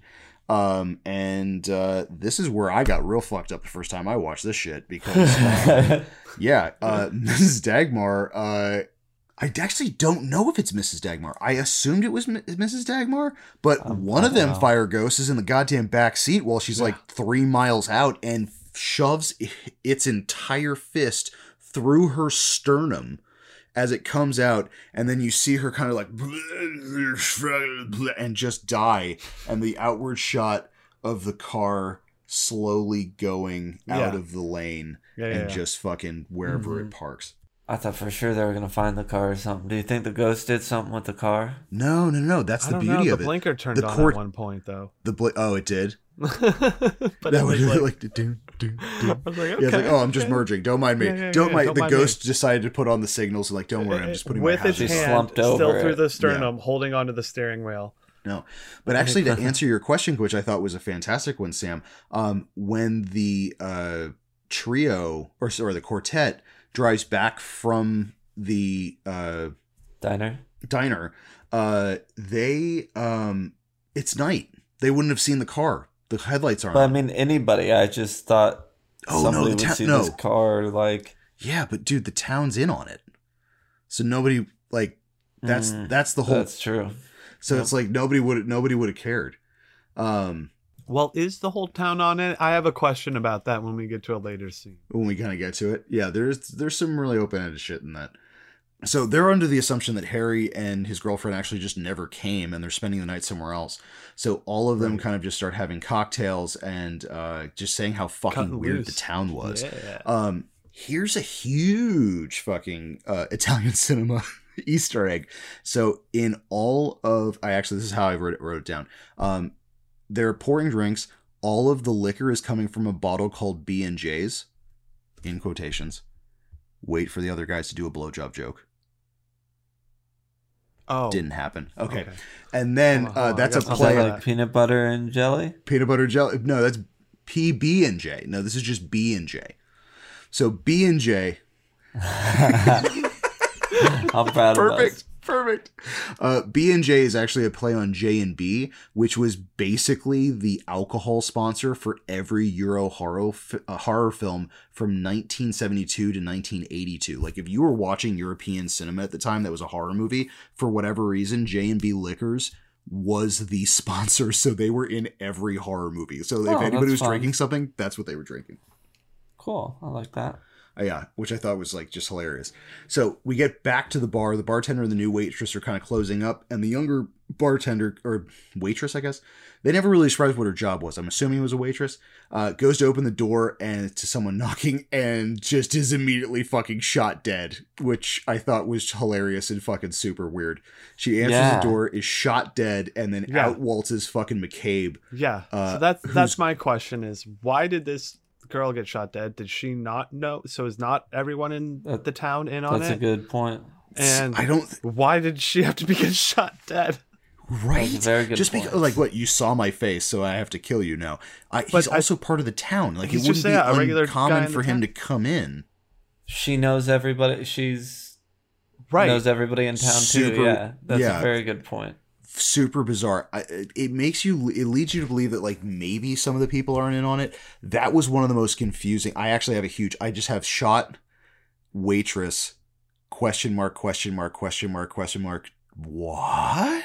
Question mark, question mark, question mark. Because it really doesn't make a whole lot of sense, to be totally honest with you. There's no reason he would not like want to be known that he showed up at the bar, right? Right. Well, this kind of leads into the main kind of talk with the bartender, which he's fucking super pissed that he wasn't the bartender did not let him know that the new people had moved into town and they'd been there for 2 weeks. So which kind of goes into like a second monologue that if they leave, the darkness in the house will leave as well, and then a lot more people will be killed, because he references about I guess there was a fuck up back in 49 that the something wasn't sacrificed, so like half the town got murdered or something insane like that. So it would be 79 this movie then, sorry, because yes, so it would be 79 if it's every 30 years. Exactly. So it also kind of makes you, they kind of allude to the fact that the Dagmars that are in the house, they aren't the evil entity. They are like hellhounds for this thing. Like they're not, like they're stuck in the house, but they're not the evil. They're just there out of their own like hatred and volition. Right, like they try to do with Freddy Krueger, that he's a demon or something. Like a soul of a demon. Yes, exactly. Yeah, like there's a soul of a demon in him, and it's not really him. He's just like a messenger of like the hell or something like that. Very close, actually. And he's also flabbergasted. This whole 2-week thing gets brought up because he's like, for some reason they haven't killed Paul and Anne yet, and he has no fucking idea why. Because apparently, I guess the second you move into this house, you get murdered. Yeah, they're normally just like, let's fucking do this. Exactly. So now they're panicking because if they don't kill, you ready? We're still here, motherfucker. We're still here. Yeah, so like they're fucking losing their shit, because if they don't die, that means this evil lurches out of the house and is gonna fucking probably kill the entire town. So they kind of conclude that if the Dagmars won't do it, the town will. So that kind of just like, you're like, okay, so this is gonna be like a mob thing. So do we ever get an answer as to why they weren't killed within the first 2 weeks? So, I think it has something to do with Bobby, right? Yes. Did Bobby was like holding him back or something? Yes, actually. And I think it's more sympathy towards, I think there was a certain part of the Dagmars that sympathized with Anne and Paul because of what happened with them. The Dagmars were right. So the town was always going to have to sacrifice people, but since the town happened to make these ghosts, now they can leave it to the ghosts to do it. Kind of, well, but that's essentially right. Exactly. Well, they've been there since the house was erected, because the Dagmars were the first ones to. But wasn't it erected over a hellhole on purpose? Not on. I don't remember if it was on purpose. Yeah, but it was. So there's like end credits. I think they had built it. I thought the town built it there and put the Dagmars in it on purpose. I don't know. You see a bunch of stuff in the end credits. Exactly. There was so much more that you really learned about the backstory in the end credits. Yeah. I gotta watch it. Kind of like I don't want to have to learn about more of the movie in the end credits. Yeah. Well, you know what's kind of interesting about that is that I'm kind of jumping all over the place, but the end credits that you're talking about were originally supposed to be in the intro of the film, and he thought creatively that was like way too much spoon feeding what the fuck the movie was about before it happened. So they took that entire scene and used it as the end credits instead of the intro credits. So I can kind of understand it's a lot of content to have at the end of the film, especially after the entire thing's concluded. But it does give some kind of structural backstory of the history of the town and then what happened to cause kind of this 30-year ritual. So back into it. May now realizes that fucking like whatever in the house is not Bobby, and it is mimicking Bobby, and there is something super dark way deep in the bowels of this house, which she's completely spot on. Nailed it. It's a hellmouth. It's hellmouth. Totally good. Then we get this really interesting scene, which I actually liked a lot, because this entire fucking night scene made me think of David. This is a David scene, which I thought was great. Paul wakes up in the middle of the night to see like feet at his door. He calls, there's no response. He looks back at Anne. He comes back and the door's fucking open. simultaneously, May's kind of having a freak out moment, but Paul goes back to the open doorway. He sees 2 burning ghosts, and he looks back at Anne, and now she's a fucking mummy, and she looks like something out of like goddamn Beetlejuice. And she kind of goes like, what the fuck? And he turns right back, and there's Papa Dagmar and grabs his shoulders like, gotcha.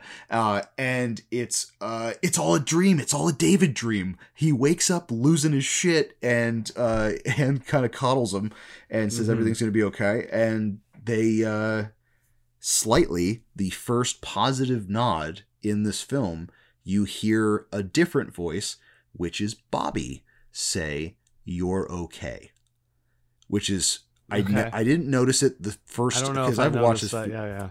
What's I weird couldn't is hear that the times when it's- Bobby talked, when they'd go, Bobby, I was like, I didn't hear that. yeah, no, it's But I really wish soft. I had worn my headphones. I almost switched to them so many times because the sound design on this seemed great. I'm assuming you have no Dude, complaints about the sound on this one, Ross. No.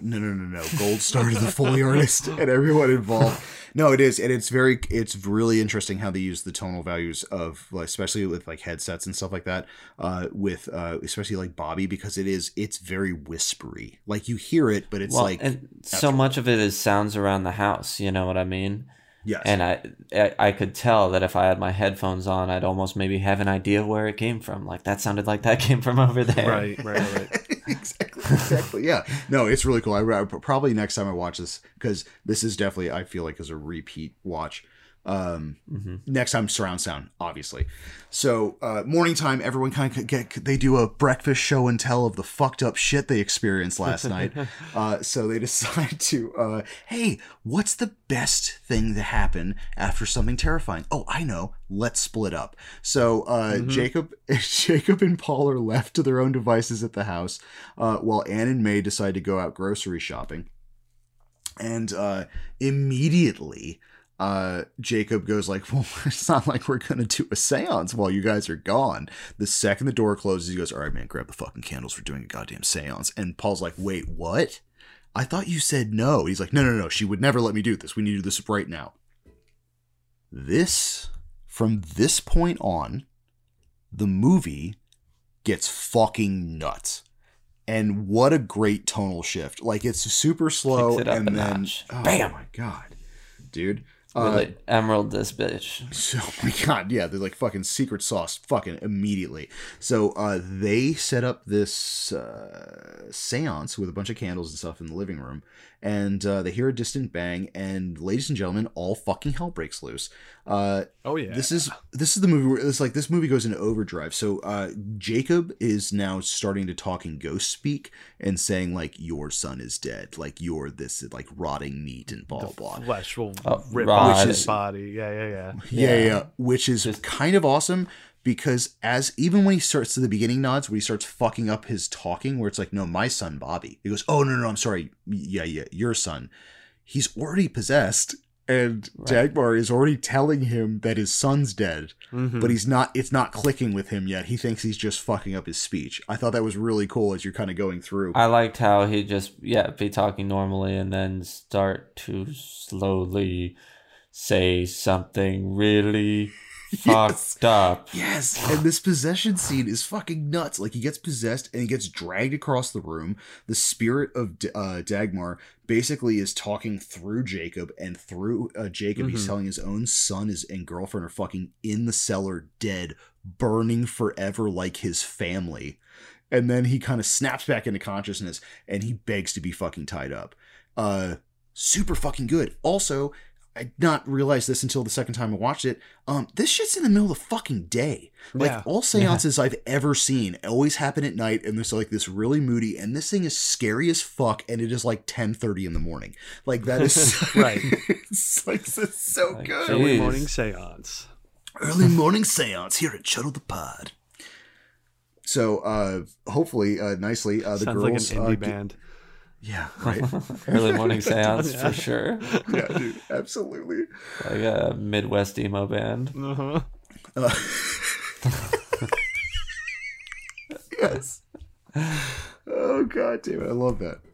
So the girls get home. Jacob is now tied to the fucking chair, completely possessed, and proceeds to eat an entire fucking sock Yeah, he does. as this thing just lumps in his throat and kind of comes down. And That he was fucking gnarly. gross. That was so gnarly. That was so good. It was so fucking good. Also a practical effect, which I thought was even funnier. 99% of this film is all practical effects, and there's like smidges of CGI. So for them. the possessor, obviously you kind of know, but now he officially says he shows his true identity. Simultaneously, Kat calls the house to warn them to get the fuck out of there as she's dying in her own kitchen, which I'm assuming her husband has now shanked her, and with her dying breath, instead of calling an ambulance, just decides to call Ann and Paul and be like, "You need to get out of the house. Can I borrow some sugar?" That's another example of somebody who's, I mean, they're in on it, but they're not for it, I guess. Yes. Well, I had feel she like just there's had this, enough at this point? But I mean, It's like, the second person he's killed. Well, I think there probably has to be this disbelief because, like, it's 30 years ago that something crazy happened, and something crazy happened in the fact of, like, people in town died. So Right. I would suspect, like, there's a history of this thing going on, but, like, there would have to be a huge section of the populace in this town that would be incredibly skeptical of, like, this actually going on. And then more people, if you're in on it, realizing how horrific it is to let an entire family be murdered in a house so this thing doesn't kind of like leach out, I don't know. There seem to be enough people in on it because they all started rushing the house at one point. Oh, yeah. Like, there's a lot of them. Exactly. They're like, bloodbath. Yeah, which is just right. So I mean, and the slews are fucking getting stabbed out, bleeding out, and all this other kind of crazy shit. Dagmar tells May her son's dead, which fucking he breaks from his restraints. And the nice plot twist, fucking the town murdered his entire family after they realized that they had dug up something fucking horrible, and that's where they built the house. And the town sacrificed the family to quench the darkness and the house, which is now like a living thing. And you kind of see that hugely in the raid of the town scene later. They opened something awful and it needed a family. And as he says this, he proceeds to plunge a fucking fire poker through his own eye and killing himself. So gnarly. And even in the description, which I caught the second time watching it, is he's like explaining shit. Dude, he whacks his hand against the wall and like snaps his wrist in half. Oh yeah, when and he gets like frustrated over something, like saying like they caused it, or like like, you guys ran away. He's like, he gets really pissed off and like smacks it so it breaks his hand. Right. It was nuts. And in an incredibly smart move, which would make logical sense, especially with the girlfriend, they're like, oh, we need to get the fuck out of here. And as May opens the goddamn door, McCabe's there with a shotgun and blows her fucking head off. Yeah, that was wild. Yeah. Oh my Wild. goodness. You see it straight from the back. You see like the whole open up and blow the hair back and then like close back up like I guess it would. It had me thinking about what someone's head would look like if it got shot like that. But it was so well done. And then like it's just fucking shocking. gnarly. It was a jump scare too. Absolutely. I was not the first time watching it was not expecting to her like peekaboo shotgun surprise. Like that was not on the One of those classic somebody turns a corner, gets shot in the head. Whoa, fuck, holy shit, right? So Anne closes the door and now there is a medieval style raid on the goddamn fucking farmhouse. You have like the town is now like running towards the house because they're now realizing if this family doesn't wind up fucking dead, they're gonna wind up dead. Right. So finally they get to see the Dagmars in all of their glory as they hear their son's voice telling them to just go. Like they need to get the fuck out. So they decided to like, but weirdly enough, I guess because the house is now being surrounded, they're running upstairs. The townspeople break in, and then this is when the fucking bloodbath happens. Like this is like, oh my god. Mortal Kombat! Straight up, like the Mortal Kombat, the fucking thing. One dude runs in and he gets his entire sternum blown outward. Yeah. Which was just like, hey guys, Uh-huh. just fucking just. And when that happened, it was the moment you're like, oh, it's on. It's like- fucking, it's on. Like, they don't even show a 'Cause- ghost. He just walked into a hallway, turned around, and his fucking chest exploded. So another one tries going up the stairs, gets mauled by one of the. I made ghosts. a note. That was my last note. Is Nightmare on Elm Street fire stairs. Yes. 'Cause Yes. If like sinks into the stairs, And that's but the other they're guy, which is crazy. volcanic, I guess. Yeah, right. Well, yeah, it no, sinks into kinda the leads stairs, into, and then the hole in the basement shits out a bunch of blood.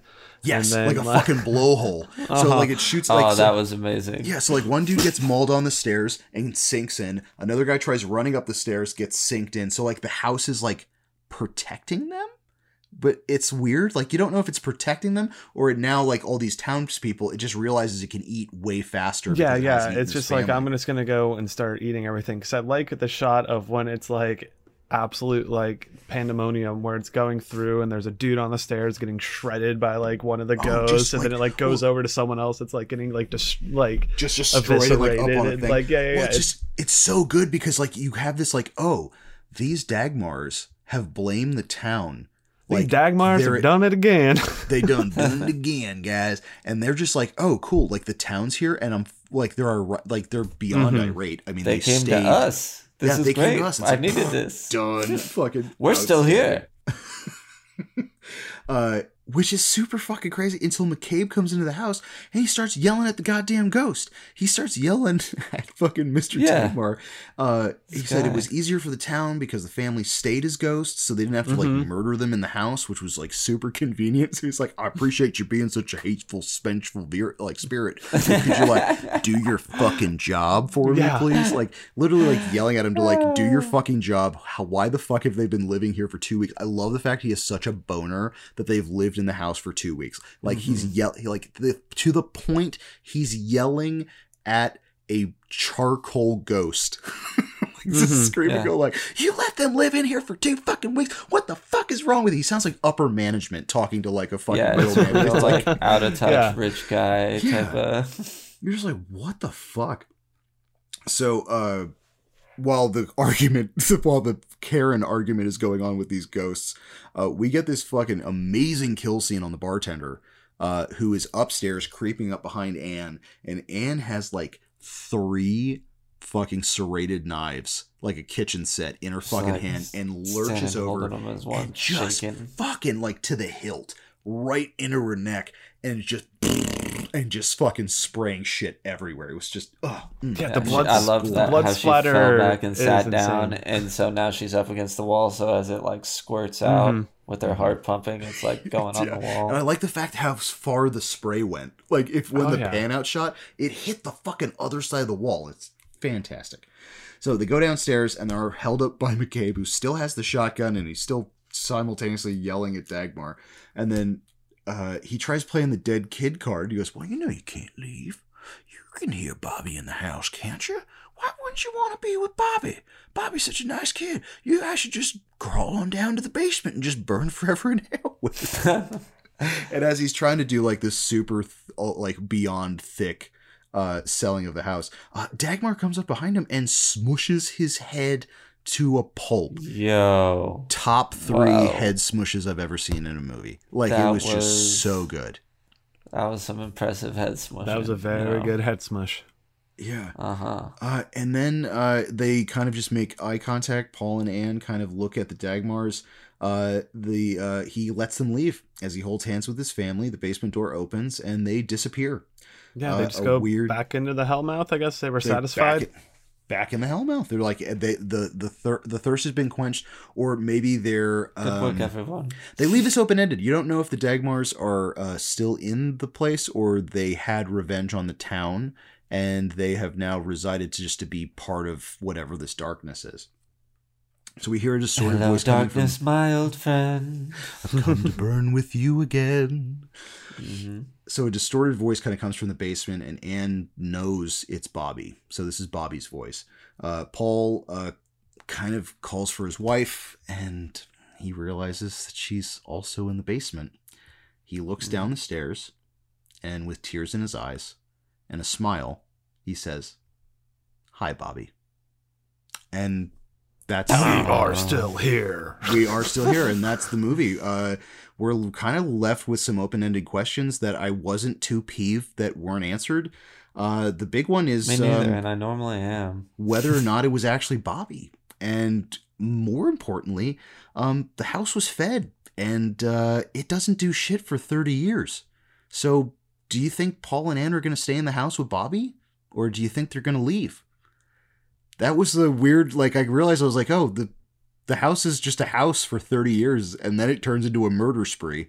They fed it, so technically it's not going to do shit for the next 30 years. They could just hang with their I think dead they're staying kid, there with Bobby for sure. That's what I was kind of thinking, but you never know. They don't really explain it. And like we were talking about before, the end credits start rolling, and the end credits are now kind of the entire history of the dig site, the funeral home, the death of the Dagmars, or of their disappearance and all that kind of stuff, leading into all the catastrophes that happened in the town when they realized something had to be going on, and then kind of leading into there. And I love the fact that the end of the movie, you have the wide shot of the living room, and you have the piano. This was filmed without the director knowing. So when he saw the final cut of the movie, he saw the film and he'd never shot it. So he's like, what the fuck is that? And then you hear the piano, like the ding of the piano, and it apparently scared the shit out of him. He was like, okay, you guys are amazing. This is going to be kept in the movie. This is fantastic. Oh, that's fun. Yeah, that's cute. so I was just like, all right. I thought it was kind of pointless, but Me too. I found it to be like, we already know this place is like haunted. And perpetually We know you're haunted. still here. Like We for- know we know that you're still there. You're still loitering around. Exactly. And it makes you think, like, if it's just like a normal haunted house for 30 years, and then it goes to like exponential levels every 30 and then kind of subsides to like a normal haunting again. One of the fun facts that I was telling you guys is that this film was all practical for the most part. Very minimal CGI was used, and really funny ways. So Dagmars have kind of like the embers kind of like leading off of them, which was a little bit of CGI.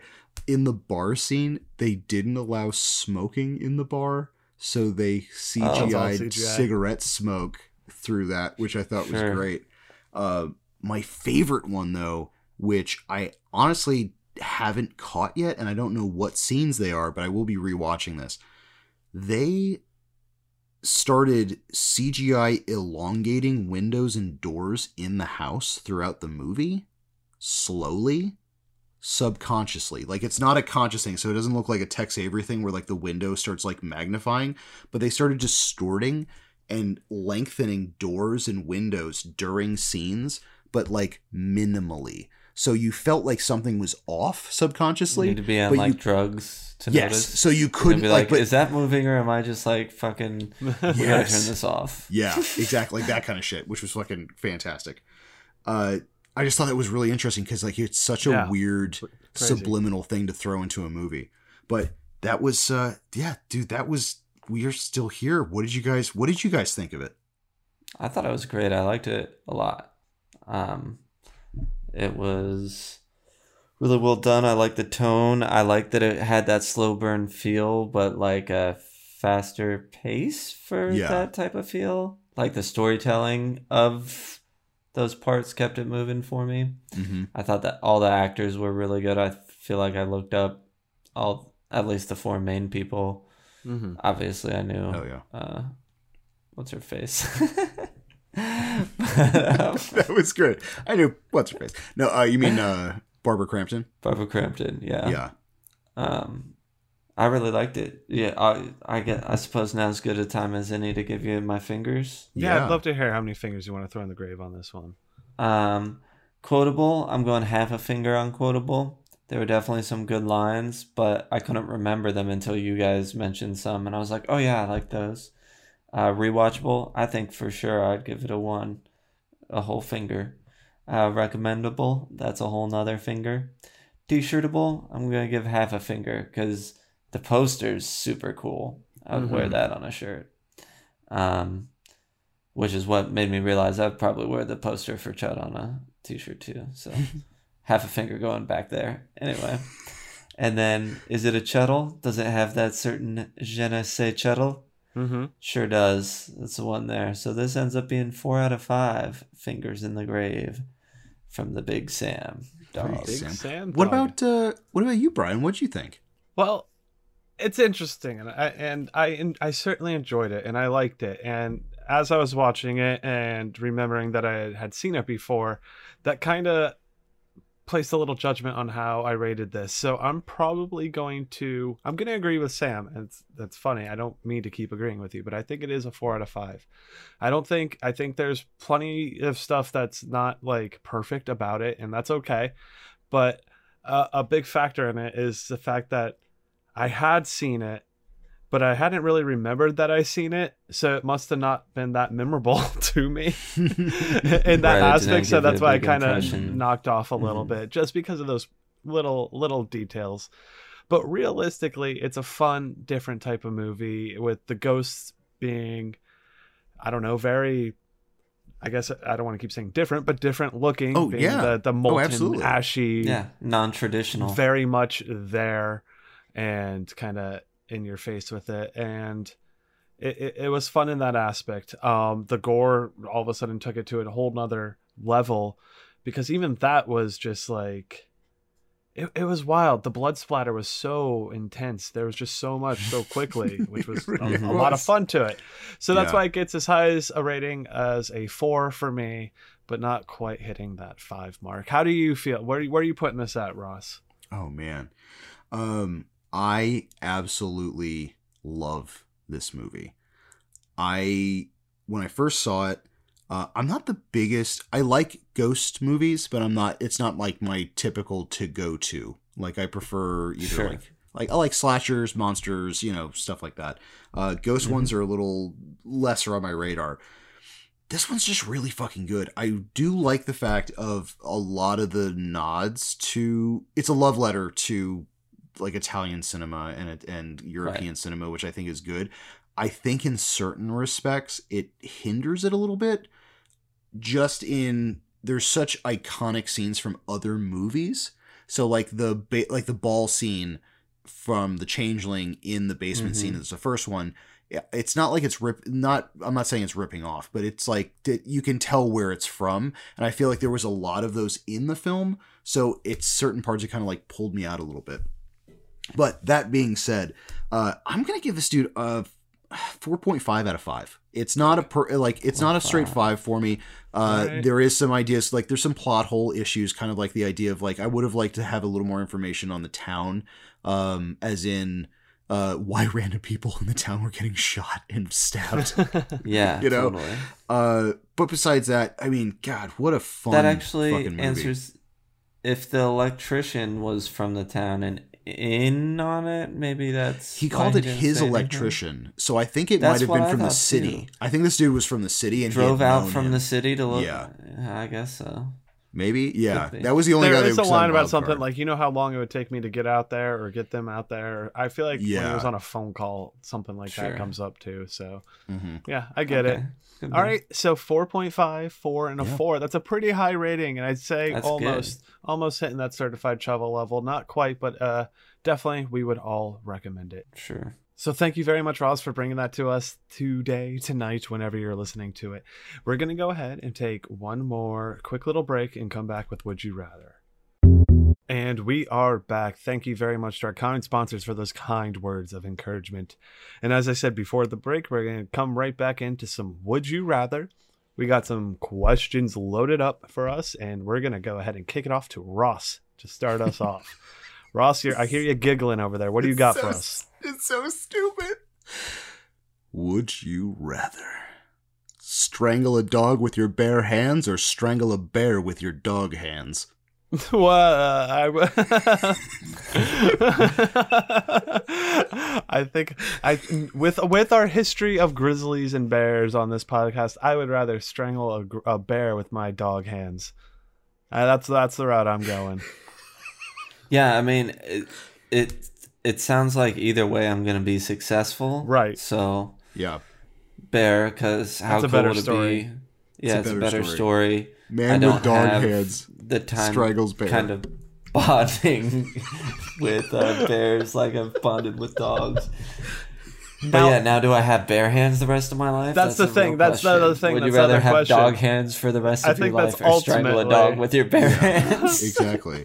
So You like get to have bear paws as your hands, but that comes with the knowledge that you had to you strangle. have to a dog. strangle a dog, Uh-huh. or you could have dog hands, which is basically just you have oversized paws, but I mean, are they? you had to how- strangle a bear to get it. Yeah, and is that like? Do my feet become dog? No, No, my feet this are is still just your feet. hands. This is just your hands. Okay. Yeah, I think I still don't want. I'm going after the grizzly because then people be like, "Why you got dog hands?" Well, let me tell you what I've done with these You dog ever hear hands. the Tell time you what it about does. I strangled a bear? Well, so yeah, what were you ultimately going with, Ross? Oh man, I don't want to strangle a dog. I want the bare hands, but I don't think I could actually strangle a dog. I think probably in a life or death situation, I'd probably You be don't able to have strangle. bare hands with the dog, right? It's regular hands. No. You have bear claws, but Oh. to have them, you have to strangle a dog. I wouldn't be able to do Got it. that. I'd probably say I would stick with my puppy hands, and I would kill a bear. There you go. Yeah, I'm killing Sam, the bear too, for sure. wonderful.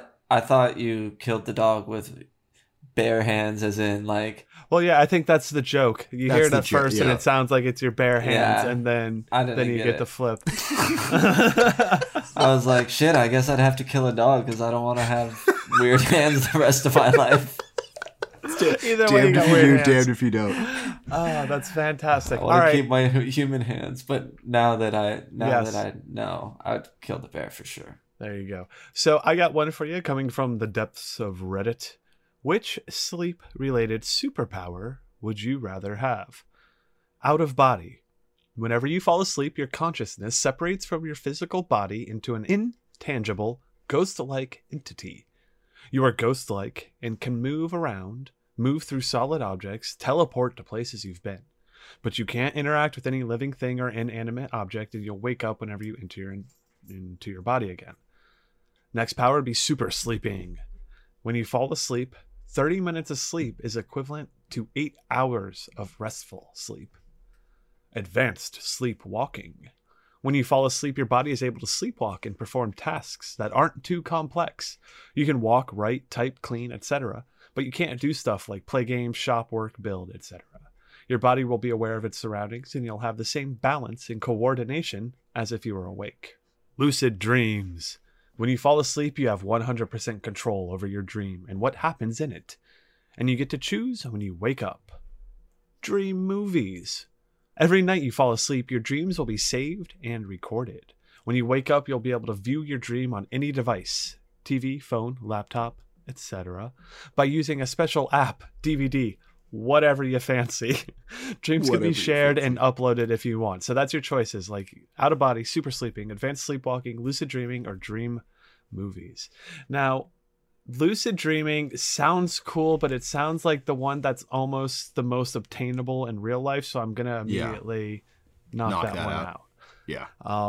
Dream movies is kind of cool, and to play I them think like dream back, movies is super cool. Right? It's not what I would choose given my other choices, but Oh, I've well, thought yeah. about. I'm sure we've all thought about that before. Dream movies, yeah. Yeah, I can't wait for the day. Hopefully. I would soon. also. I'm personally, I'm cutting out advanced sleepwalking. That just sounds exhausting. I feel like my body would probably still Yeah, be do you exhausted. still? Just does fucking so it tired didn't after you say wake that up. you still get Yeah. the. I'm assuming it's implied that you still get the kind of rest you would get from a normal night's sleep while your body does all this. I would hope so. Super sleeping is cool too. I think personally, I've narrowed it down that I'm going to do the out of body experience, where you Out can of just body experience. be a ghost and go around and just I don't know, That's look cool. at stuff and do Yeah. cool things. I like that, dude. I would I honestly, I got a 2-year-old, so if I could do a power nap for 30 minutes Are and you have gonna 8 be hours of super sleep, sleeping? done deal, Absolutely. dude. Absolutely. Like that's the one, because you know how much shit you can get done if you only sleep 30 minutes a day. Well, and you could sleep. I could be a lazy ass More and sleep than for an that. hour and then just You get could 16 sleep hours. for 30 minutes and then just take a nap, a cat nap, and get another however. Yeah, much if you were to sleep. fall asleep Yeah. for Your like sleep 10 schedule minutes, would be totally crazy.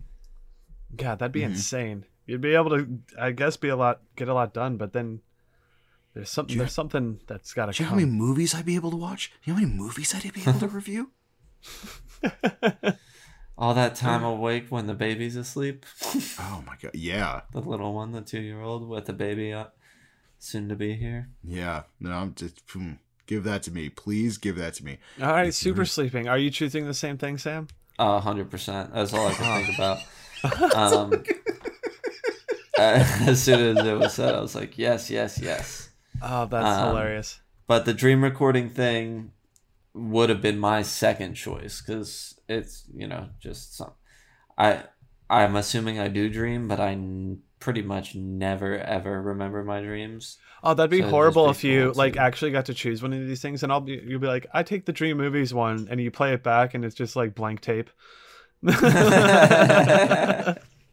You don't actually dream anything, and you're like, God damn it, I could have been getting that super sleeping, but I went with this because I always wanted it.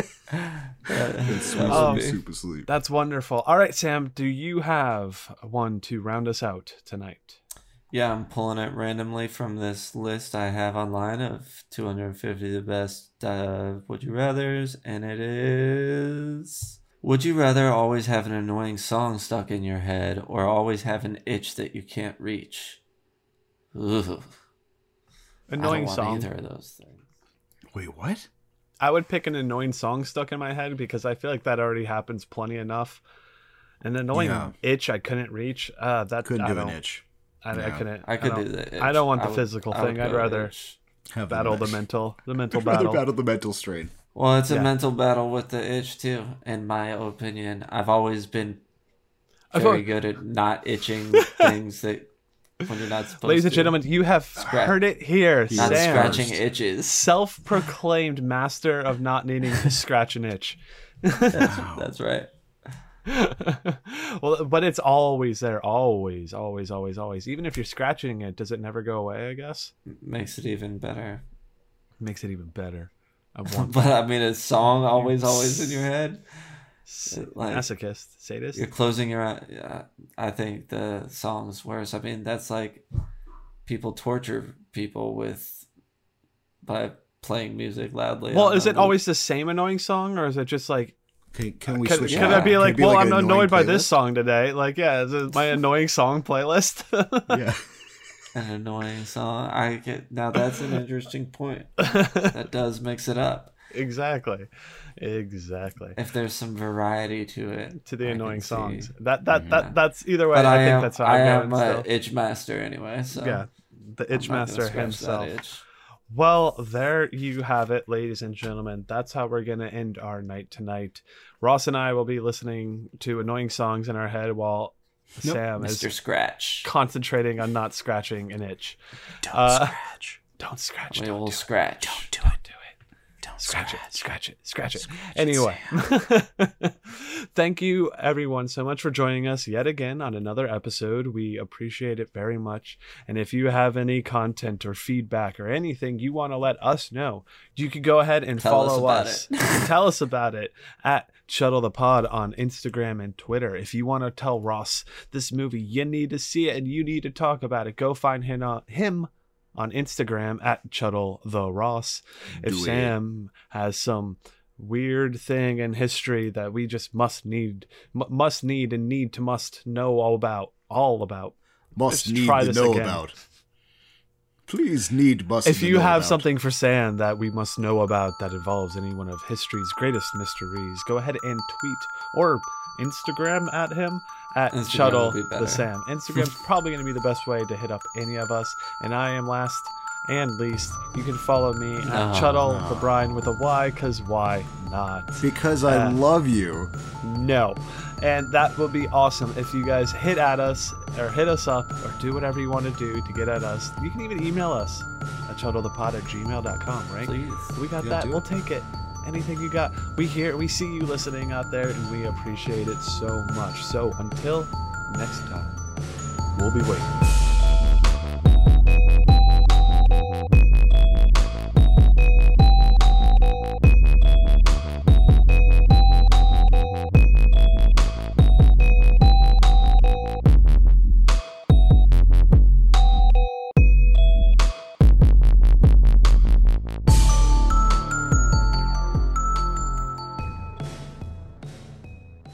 Oh.